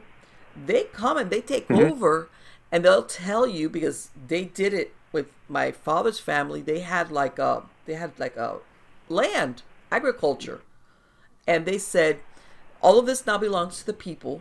We will allow you to keep this house, as in not keep it. It's not yours, but we'll allow you to live here. But from now on, all these fields, this is what you will grow here. And that's it. You forfeit. The government owns everything. And they will even come and take inventory inside your house and say that, because they say this belongs to the people. And I heard a lot of stories of during the 60s, that you had to apply to get out of Cuba. They would come and they would take inventory to make sure that you had left the people's things. They would torture, basically mentally, once it became known that you were due to leave that you were going to be able to get to the United States. They called these people worms, gusanos. This is what they would call them. So what I'm saying is there's a lot of stories that are much more horrible. So it's exactly what you're saying, Allan. When you hear these people here saying socialism and blah blah and Che Guevara, it's like, you guys are out of touch with reality. Truly, they are out of touch with reality. And if these people in the late 70s, early 80s are going to get a windsurfing device and brave the sharks, brave the waves to sail to get to Miami, then that tells you, socialism, communism doesn't going to work. The only time socialism, communism works is when you have a disaster and you got to have, government coming on in to help with a hurricane, and you're going to be giving food to everybody or stuff like this, or to, That's it. And when things are so great, why would you need to prohibit your population from leaving? Yeah, Let me tell you something. You want to leave right now. You want to say, hey, you know what? I think I'm going to go live in Guatemala. I think I'm going to go live in Chile and France. And, bye. See ya. Hey, I'm going to go and live as an expat in the Philippines. Bye. Nobody's ever stopping you. In Cuba, you cannot come and go as you please. You couldn't. Yeah, and I think about Bernie, and Bernie. I mean, you're channeling Joe Stalin. Well, not Joe Stalin. You're who's he? I don't know who he's channeling, but in other words, because he'd be like Beria, more sneaky. Yeah, and I say to myself, you know what? What you're trying to do is kill the goose that lays the golden egg here by going socialism and communism, and that's just how bad our media has become. And how we got into that, I don't know. I know, but we're talking about Sharon Tate Manson. Oh yeah, okay, yeah. So there's a heck of a lot more to the story about what happened, and again, too, you have all of these roots of evil, of Luciferianism going on into the Hollywood system and secret societies, and you know what? And maybe this is how we got started. All these things happened in the decade of the '60s. Like between 1960 to 1970. And it makes you wonder, is it now that, 50, 60 years that finally things are coming to light about what was really going on behind the scenes? Yeah. Well, yeah. I mean, one of the things about that is, for example, and just goes to you about Tarantino. I mean, this guy has, as a kingpin in Hollywood, and he could have made a heck of a lot better movie to really show what's going on there with the shenanigans, with what was going on in the Tate household, Polanski, the drug deals, etc. here. But he goes for the fluff, and now with the internet, and they're trying to censor that. There's more and more truth coming. Anyway, on. Allan, what you were saying about something. Yeah, go ahead. About the facts, the lies, the USA propaganda. Yeah. For example, a lot of people will cite the Bugliosi book as being gospel. That is just a fantastic novel, and about what really happened there with the Tate LaBianca murders. Right. And again, Bugliosi was a mouthpiece. He's kind of be like what's her name, Joy Behar. Right. I mean, she's sold on out. She wants to be part of make good money, live a comfortable life. Hey, Tom. I'm heading to Walmart. Because you know what season it is. Oh, is it pumpkin spice season? No, it's flu season. And Walmart gives flu shots. Yes, flu season is here, and we've got your back with flu shots where you already shop. Our expert pharmacy team administers each flu shot and can answer your vaccine questions. Stay safe this flu season. Stop by your local Walmart pharmacy and get your flu shot today. Get running this fall at Dunkin' with $2 medium iced coffees from 2 to 6 p.m. Try any of Dunkin's delicious iced coffee, like their signature original blend. Or treat yourself to mocha, caramel, or the fall favorite, pumpkin. Always freshly brewed, made just the way you like it. Make time for happy hour and enjoy a $2 medium iced coffee from 2 to 6 p.m. Washington, D.C. runs on Dunkin'. Participation may vary. Limited time offer. Exclusions apply. So she'll give the company line. And that's the same thing that happened with Bugliosi. He says, okay, I can do this, and I can make Charlie Manson the poster boy for everything evil. And then again, he tried to, with a terrible book, tried to make it later on that Oswald was a lone shooter. And again, too, it just doesn't stand on up to evidence. And, for example, when Jesse Ventura got him on the, said, let me debate this to you, well, Bugliosi would keep on saying, cut, let me not have any, we're not going to post this on TV or on video here. And mind you, Jesse Ventura, I don't agree with everything that he says, but at least he has an open mind, and he's in the same camp that I am about the conspiracies of Oswald, and maybe he's and that's the thing. When you said, when he wrote these books, let's say about the Manson murders, people took it at face value. I want to say Americans, all in all, were very innocent. We believed this stuff. If this person had a certain standing, an attorney, and he wrote a book, everybody thought, of course, it's the truth. In other words, people didn't think there is a reason for pushing this version out. Yeah, well, you're absolutely right, and that just occurred to me now. I mean, the gullibility of Americans. I mean, you talk about the sheeple, and again, too, I mean, I'm sure you being Cubano, you're going to feel the same way I am when Bernie praises socialism or Warren or something to this effect. Right. I mean, it just turns my stomach. Yes. That's not what made this country. No, absolutely not. It's not. It's not, like I said, and you know, contrary to them, you know, they have all these things, and you know, when you're listening there, you're like, you know what? I know so much suffering that's occurred because of what you guys are proposing, and you want to put this on on Americans. It's like, I can't believe you guys are doing that. I mean, as far as I'm concerned, that's a deep betrayal. I don't care how much they want to say it's for good reasons. It's like, absolutely not. Absolutely not. And you know what? This is one of those things that they talk about. You know, the internet, the flip side of the internet, it's brought about its bad things, but the good part is that alternative information is disseminated, which I think it's the way it should be, that Americans should be allowed to make up their mind, you know, hear all versions. I'm not into suppressing one and letting another one. Put it all out there and let the Americans make up their mind what's right or what they want to support or what they want to believe.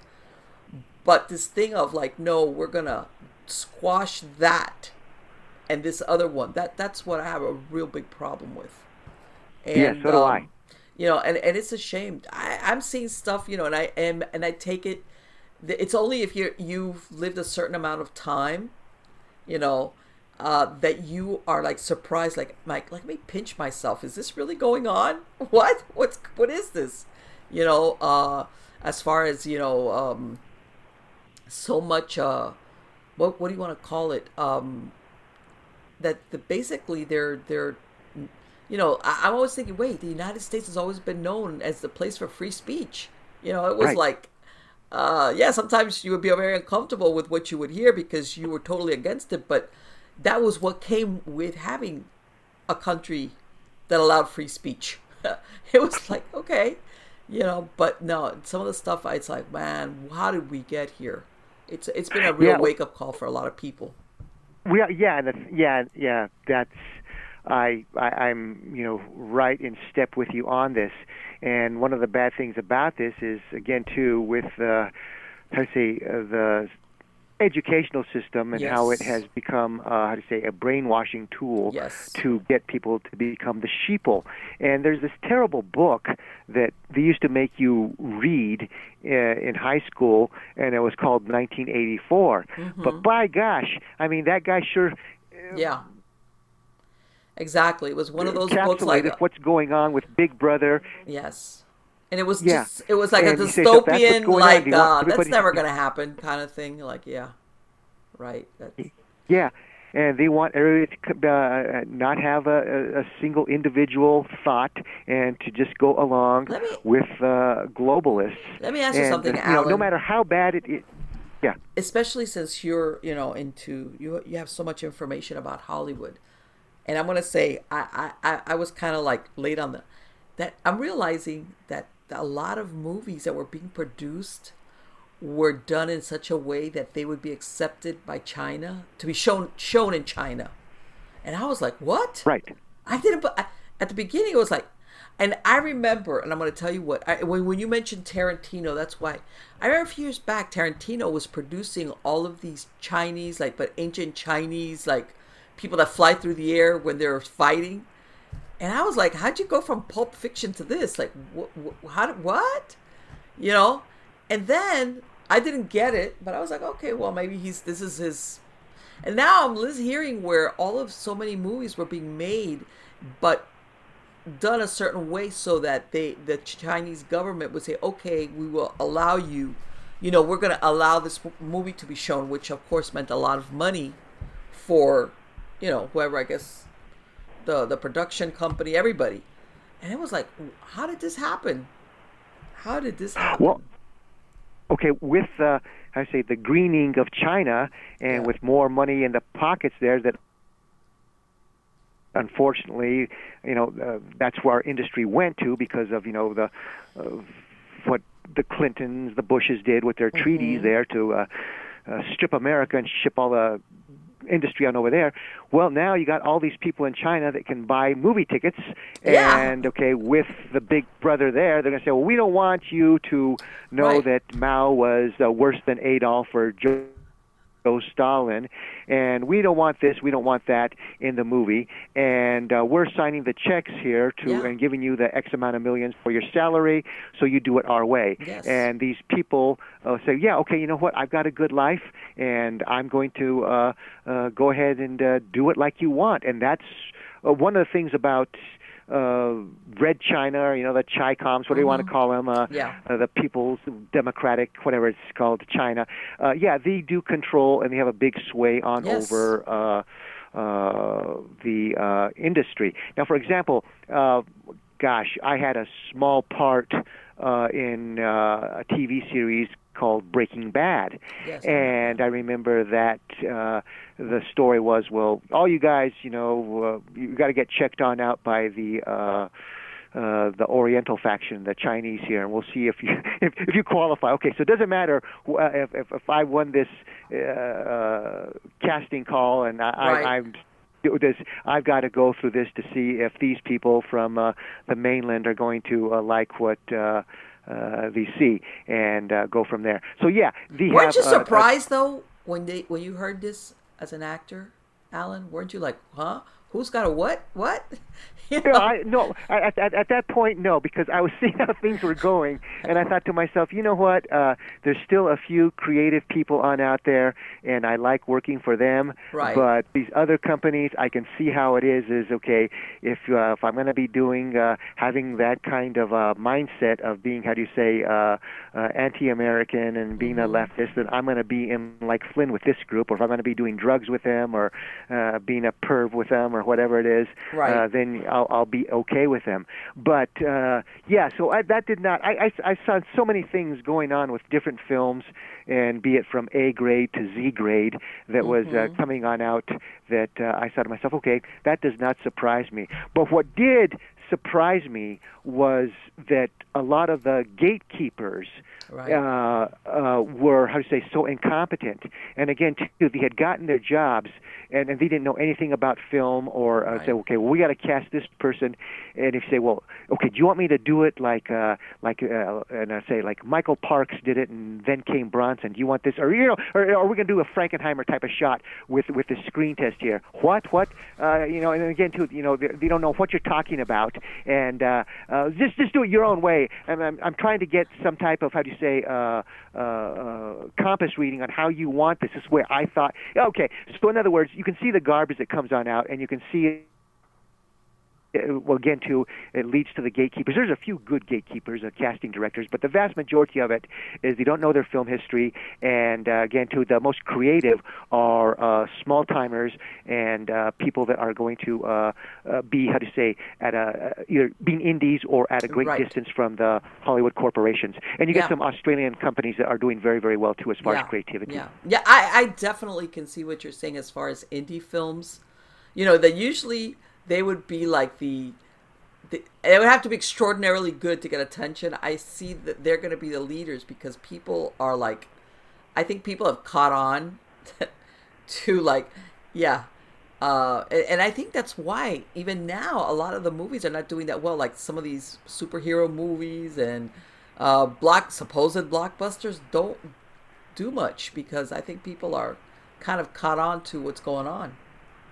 Yeah, for example, one of the big things here is, like with Ford versus Ferrari. Yes. Now, I was, in the automotive tool business and racing for a long, long time, and I could, tell you about Ken Miles. I could, the true story about Holman Moody and building those engines so they last at Le Mans. I mean, the stuff that the stuff that goes on that gets green lighted for stories.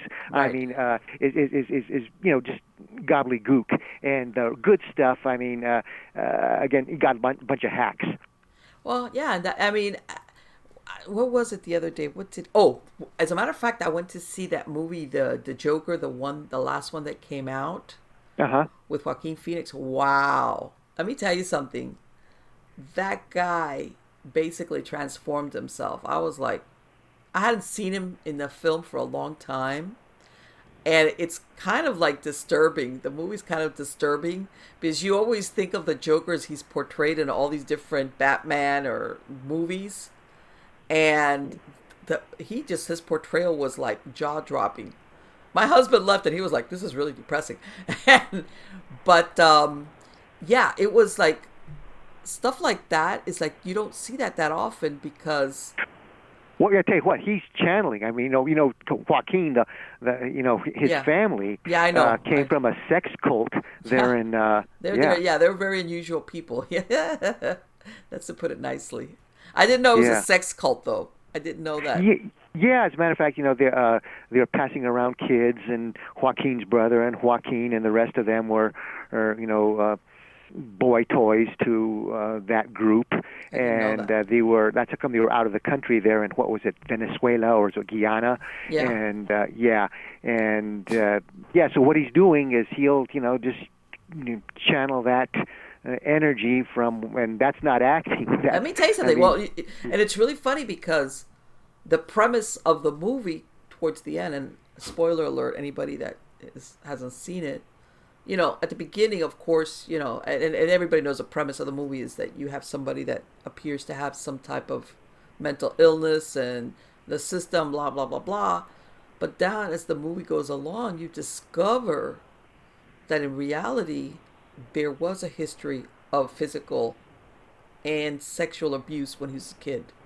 That, it was like, huh? It was a very disturbing movie. And of course, And it kind of frames, how they always have these backstories to these villains. It kind of gives it a different slant as to how he's embraced and becomes the Joker, the villain. But yeah, it was like, and I was looking at the movie, it was like, whoa, man, this is dark, really dark. Yeah. So yeah, but what I'm saying is, you don't see that. Like I said, a lot of the movies people just don't go see them anymore outside something like this, that because they're like, it's like, I've seen this version of the superhero. How many times am I gonna see this?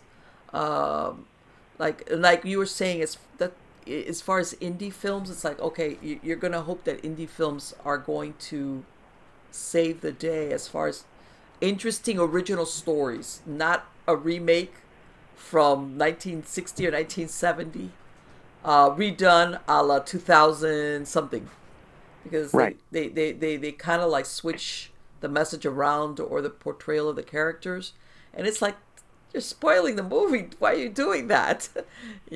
Almost like what you said when we talked about the Manchurian Candidate. I thought the original movie was great, and it's like, okay, leave that alone. Oh, it was fantastic, and the new one, you cannot top it. And I mean, Angela Lansbury, fantastic. And you say to yourself, wow, Frank, he did. I mean, I never thought he was that good as Maggio in From Here to Eternity, but in that movie, it's fantastic. From James Gregory, or not to everything in the direction, the panning. I mean, that is,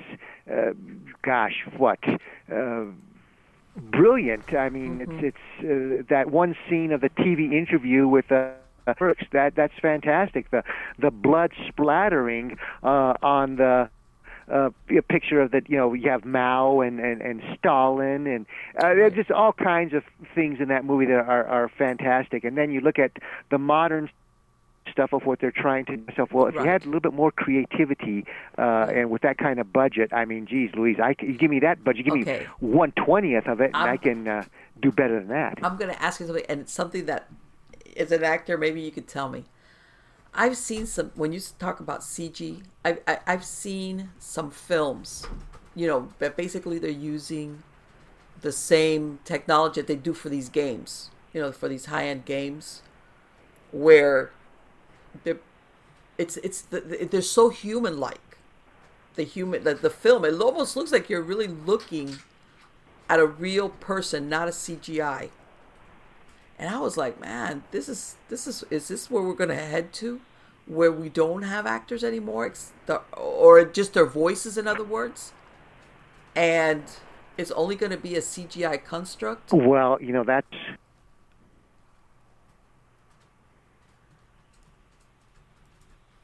Okay, and let's get to Santa Fe again and to Epstein. You know, Epstein's Lolita Ranch was here in Santa Fe, right? I didn't know that. You know, Epstein, the one that was yeah. murdered. No. You remember all the underage that's right. women, Prince yes. Andrew? Yes, of course. Yeah.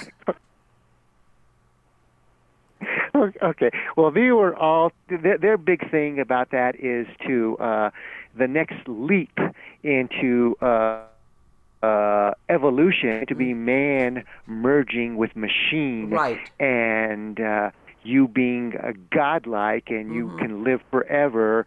And with this, you're going to have this virtual reality type of existence. Right.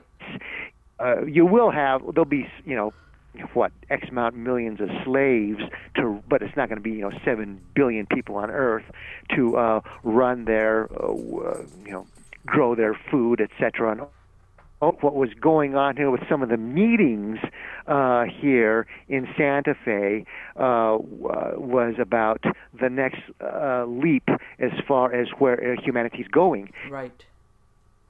Feed the human race was another one of his pipe dreams. I heard that. Of course, he was involved with.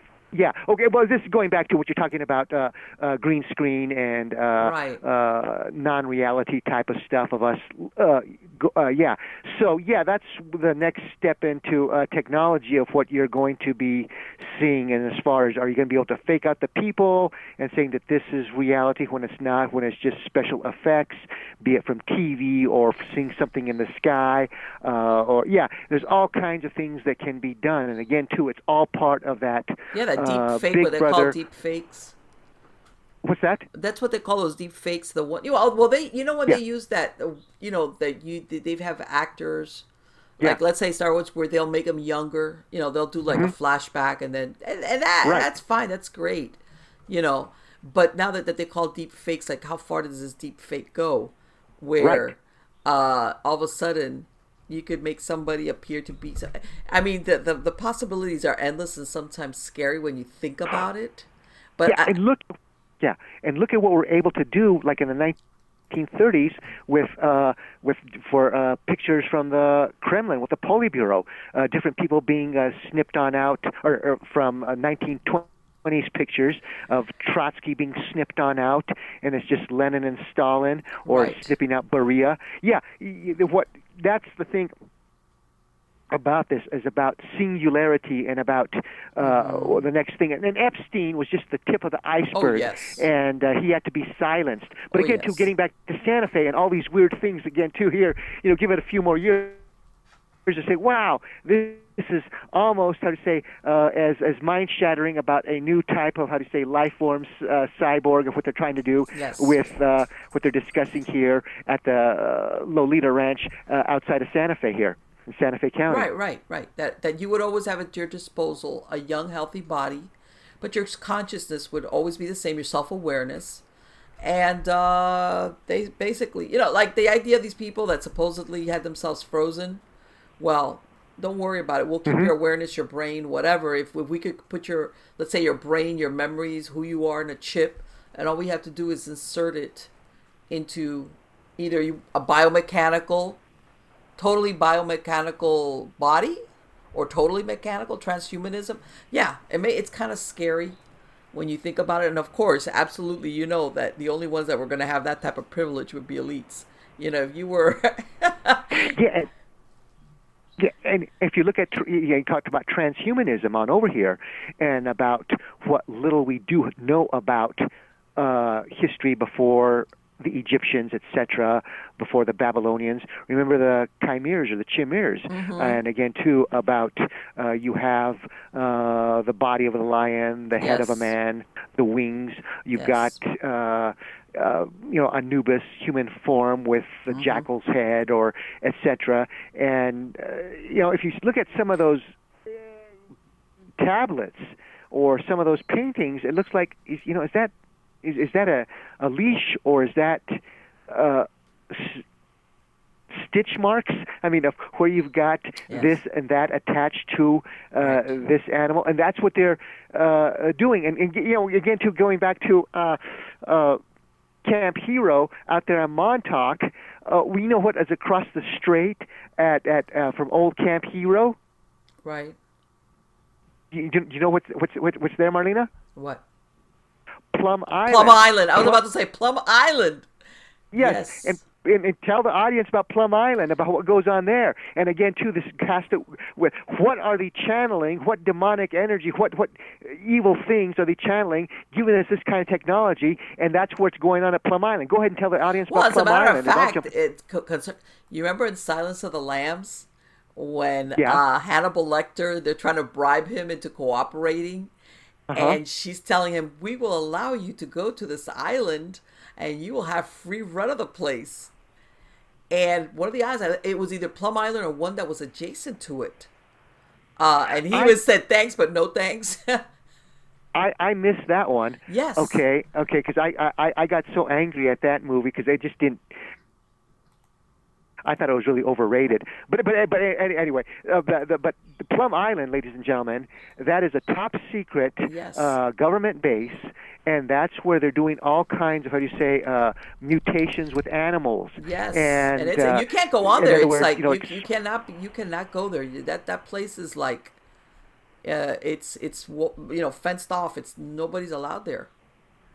Animal diseases and stuff like that. That's what they were studying supposedly. And it's and it's patrolled by Coast Guard, naval fast boats with weaponry, and it's fenced off. So you're doing all kinds of stuff, and every now and then something washes on up, and you say, "What is this?" And they'll find that on Long Island. And it's like a combination type of animal. And again, too, what were we talking about there? With the opening of the doorway by accident with the Philadelphia experiment that was transferred to Camp Hero. Then across you have the Plum Island. It's still top secret area at Plum Island. Right. It's owned by the United States. There's no private ownership of anything on there. Yeah. And then you have in that mansion there, Camp Hero will no longer exists, is where Crowley was opening on up that dimensional doorway. And what was he channeling? Lamb. So you see what you're talking about. The elite, and this goes into aspects of the Illuminati and other types of ruling families. Just exactly what have they been able to tap on into, and why do they have control centuries after centuries? And how come they keep on? Their iron hand keeps on closing and closing in trying to control us more so. And now there's the big fight with the freedom of people saying, hey, there's something going on here that is not right. And we do not want these politicians from generations to be part of the ruling class anymore. And again, goes back to Santa Fe. I mean, of all the places, we talked about all the ghostly activity, A-bomb secrets being stolen here in Santa Fe, all the strange sacred geometry of the area, and then we got Epstein and the Lolita Ranch on over here, and all these I didn't know people it was that coming close on to Santa over Fe. here. I knew that ranch was out there. As a matter of fact, I heard from what I understand that, since when he lived out there, he was a registered sex offender because of what happened here in Florida. But since he was saying, I live, that the law is you have to register where you live. So even though he was out there, he would say, I live in the Virgin Islands. So in other words, that's why he was not forced to register locally there as an offender, because supposedly, technically, he didn't live there. So that's how he got around that one. Well, yeah, there's some truth to that, and there's also something else, inside connection there. But, yeah, one of the things about, like, for example, with the film business here is they'll say, well, okay, you're getting a tax break, and we want some New Mexicans on the film set here. But then you got people from New York or California who have a P.O. box here and say, well, I'm a New Mexico resident. And, of course, they know that they're not the higher on-ups, but you've gone through that loop there, and we can hire you, and it's the old buddy network. But as far as Epstein there, with his connections with ex-President Clinton, and Hillary, who's going to be running for president again, she can pull the chain, be it with, the constabulary. And then, of course, he was friends with Bill Richardson, the governor of New Mexico. All these powerful people on over here, he's going to be able to, get away with not being registered as a sex offender here. So, yeah, I mean, there's...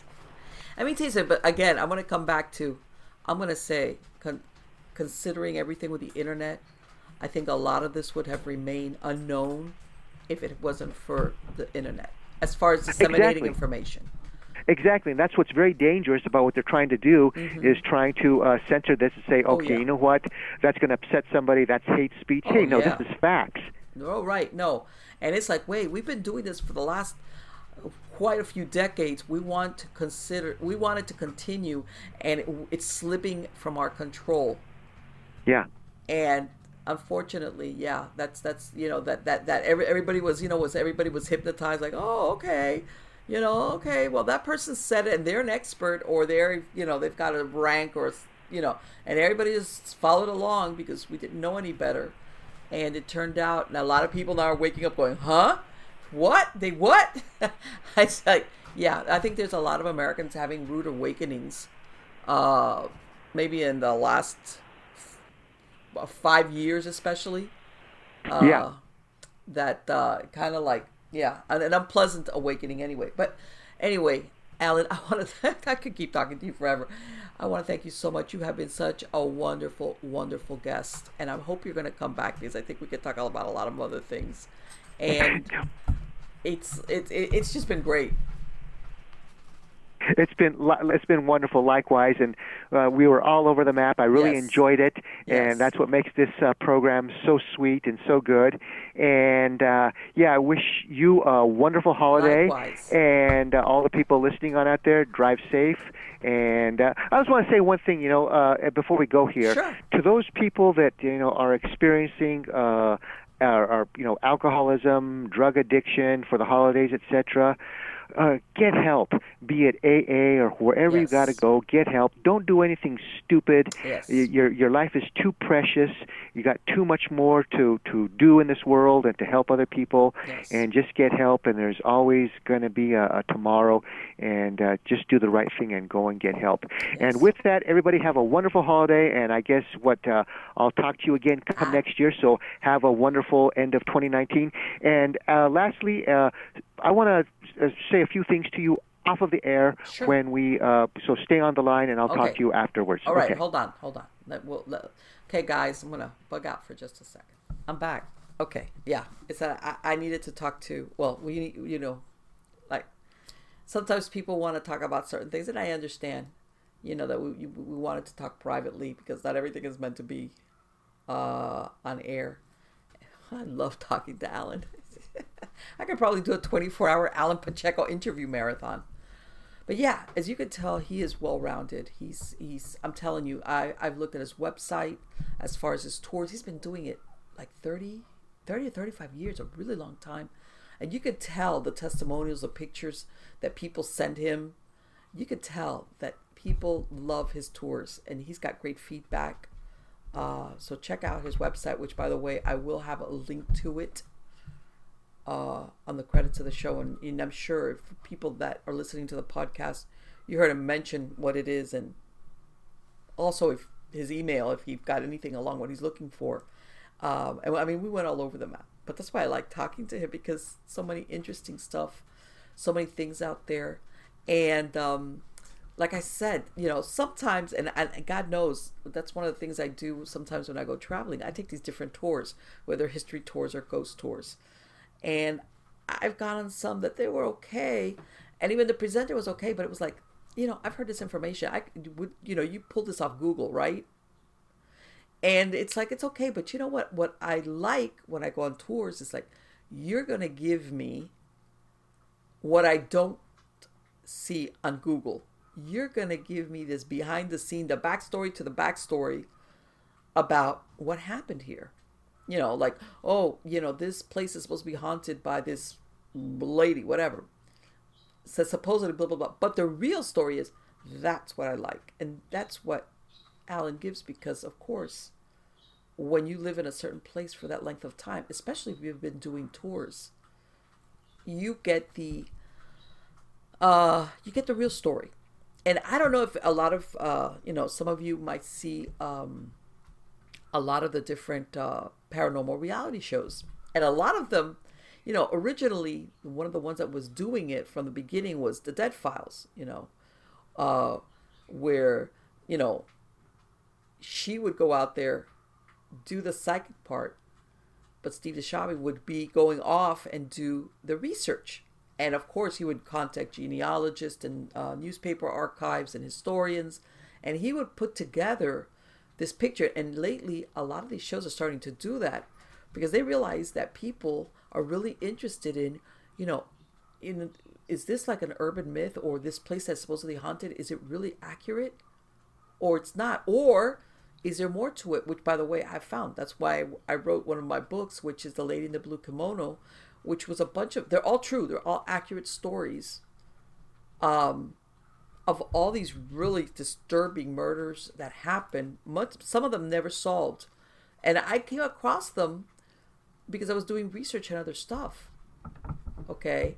And I think that, again, coming back to what we were talking about, the tours with Allan, is that I personally like it, and I think most people like it, when you go on one of these tours, whether it's historical or ghost, and you're getting all this rich, detailed facts, or that he tells you, you know what, the story on this is this, but in reality, the truth is that. Like when we were talking about La Llorona, I had no idea that the true origin of La Llorona was out of Santa Fe. I mean, I knew it was in the Southwest, but I never knew that it was the origins were out of Santa Fe. And I mean, there's different versions of it, and as far as whether some put it that she killed her children purposely by accident, out of jealousy. I mean, there's just a little bit different versions here and there, and or that she's seen, she steals children. She's a harbinger, like kind of like a banshee. Like when you see her, you're gonna die. I mean, there's different things, but I didn't know the historical part tied into Santa Fe. But I mean, we talked about so many interesting things that, guys, I really hoped you enjoyed the show because I absolutely loved it. I have a lot of interesting guests that I've got scheduled. I don't interview during December, but I mean, I'm going to be releasing shows, but I don't because, like I said, myself and a lot of my guests, we're caught up with doing family stuff, holiday stuff, which, by the way, I think is the way it should be. And also, by the time this airs, I should have released it already. I'm putting out a follow-up to the book, the Sybil Chronicles, which is Walker Between the Worlds.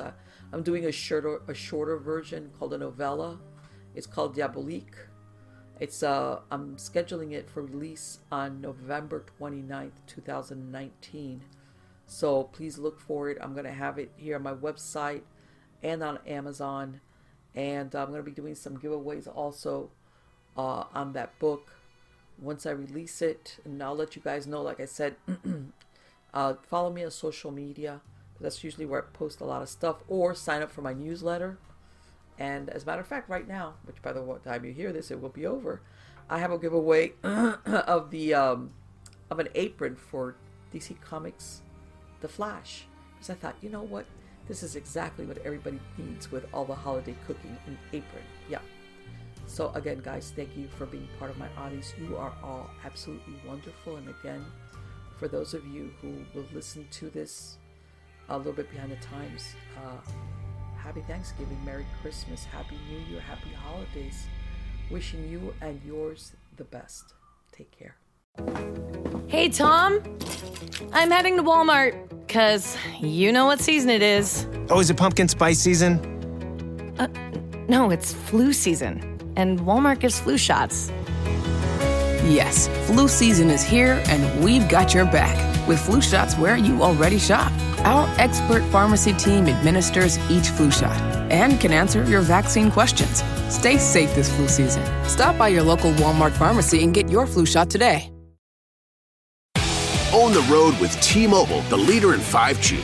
Whether you're cruising through Nashville on I-40, heading down I-90 to Boston, or touring Santa Cruz in the 5, you'll be covered by the largest 5G network. T-Mobile covers the most interstate highway miles in America with 5G. See 5G device coverage and access details at T-Mobile.com. Most reliable according to independent third-party Umlaut from crowdsourced user experience data from January to July 2021. Fastest according to Open Signal Awards based on average speeds in USA. 5G user experience report July 2021.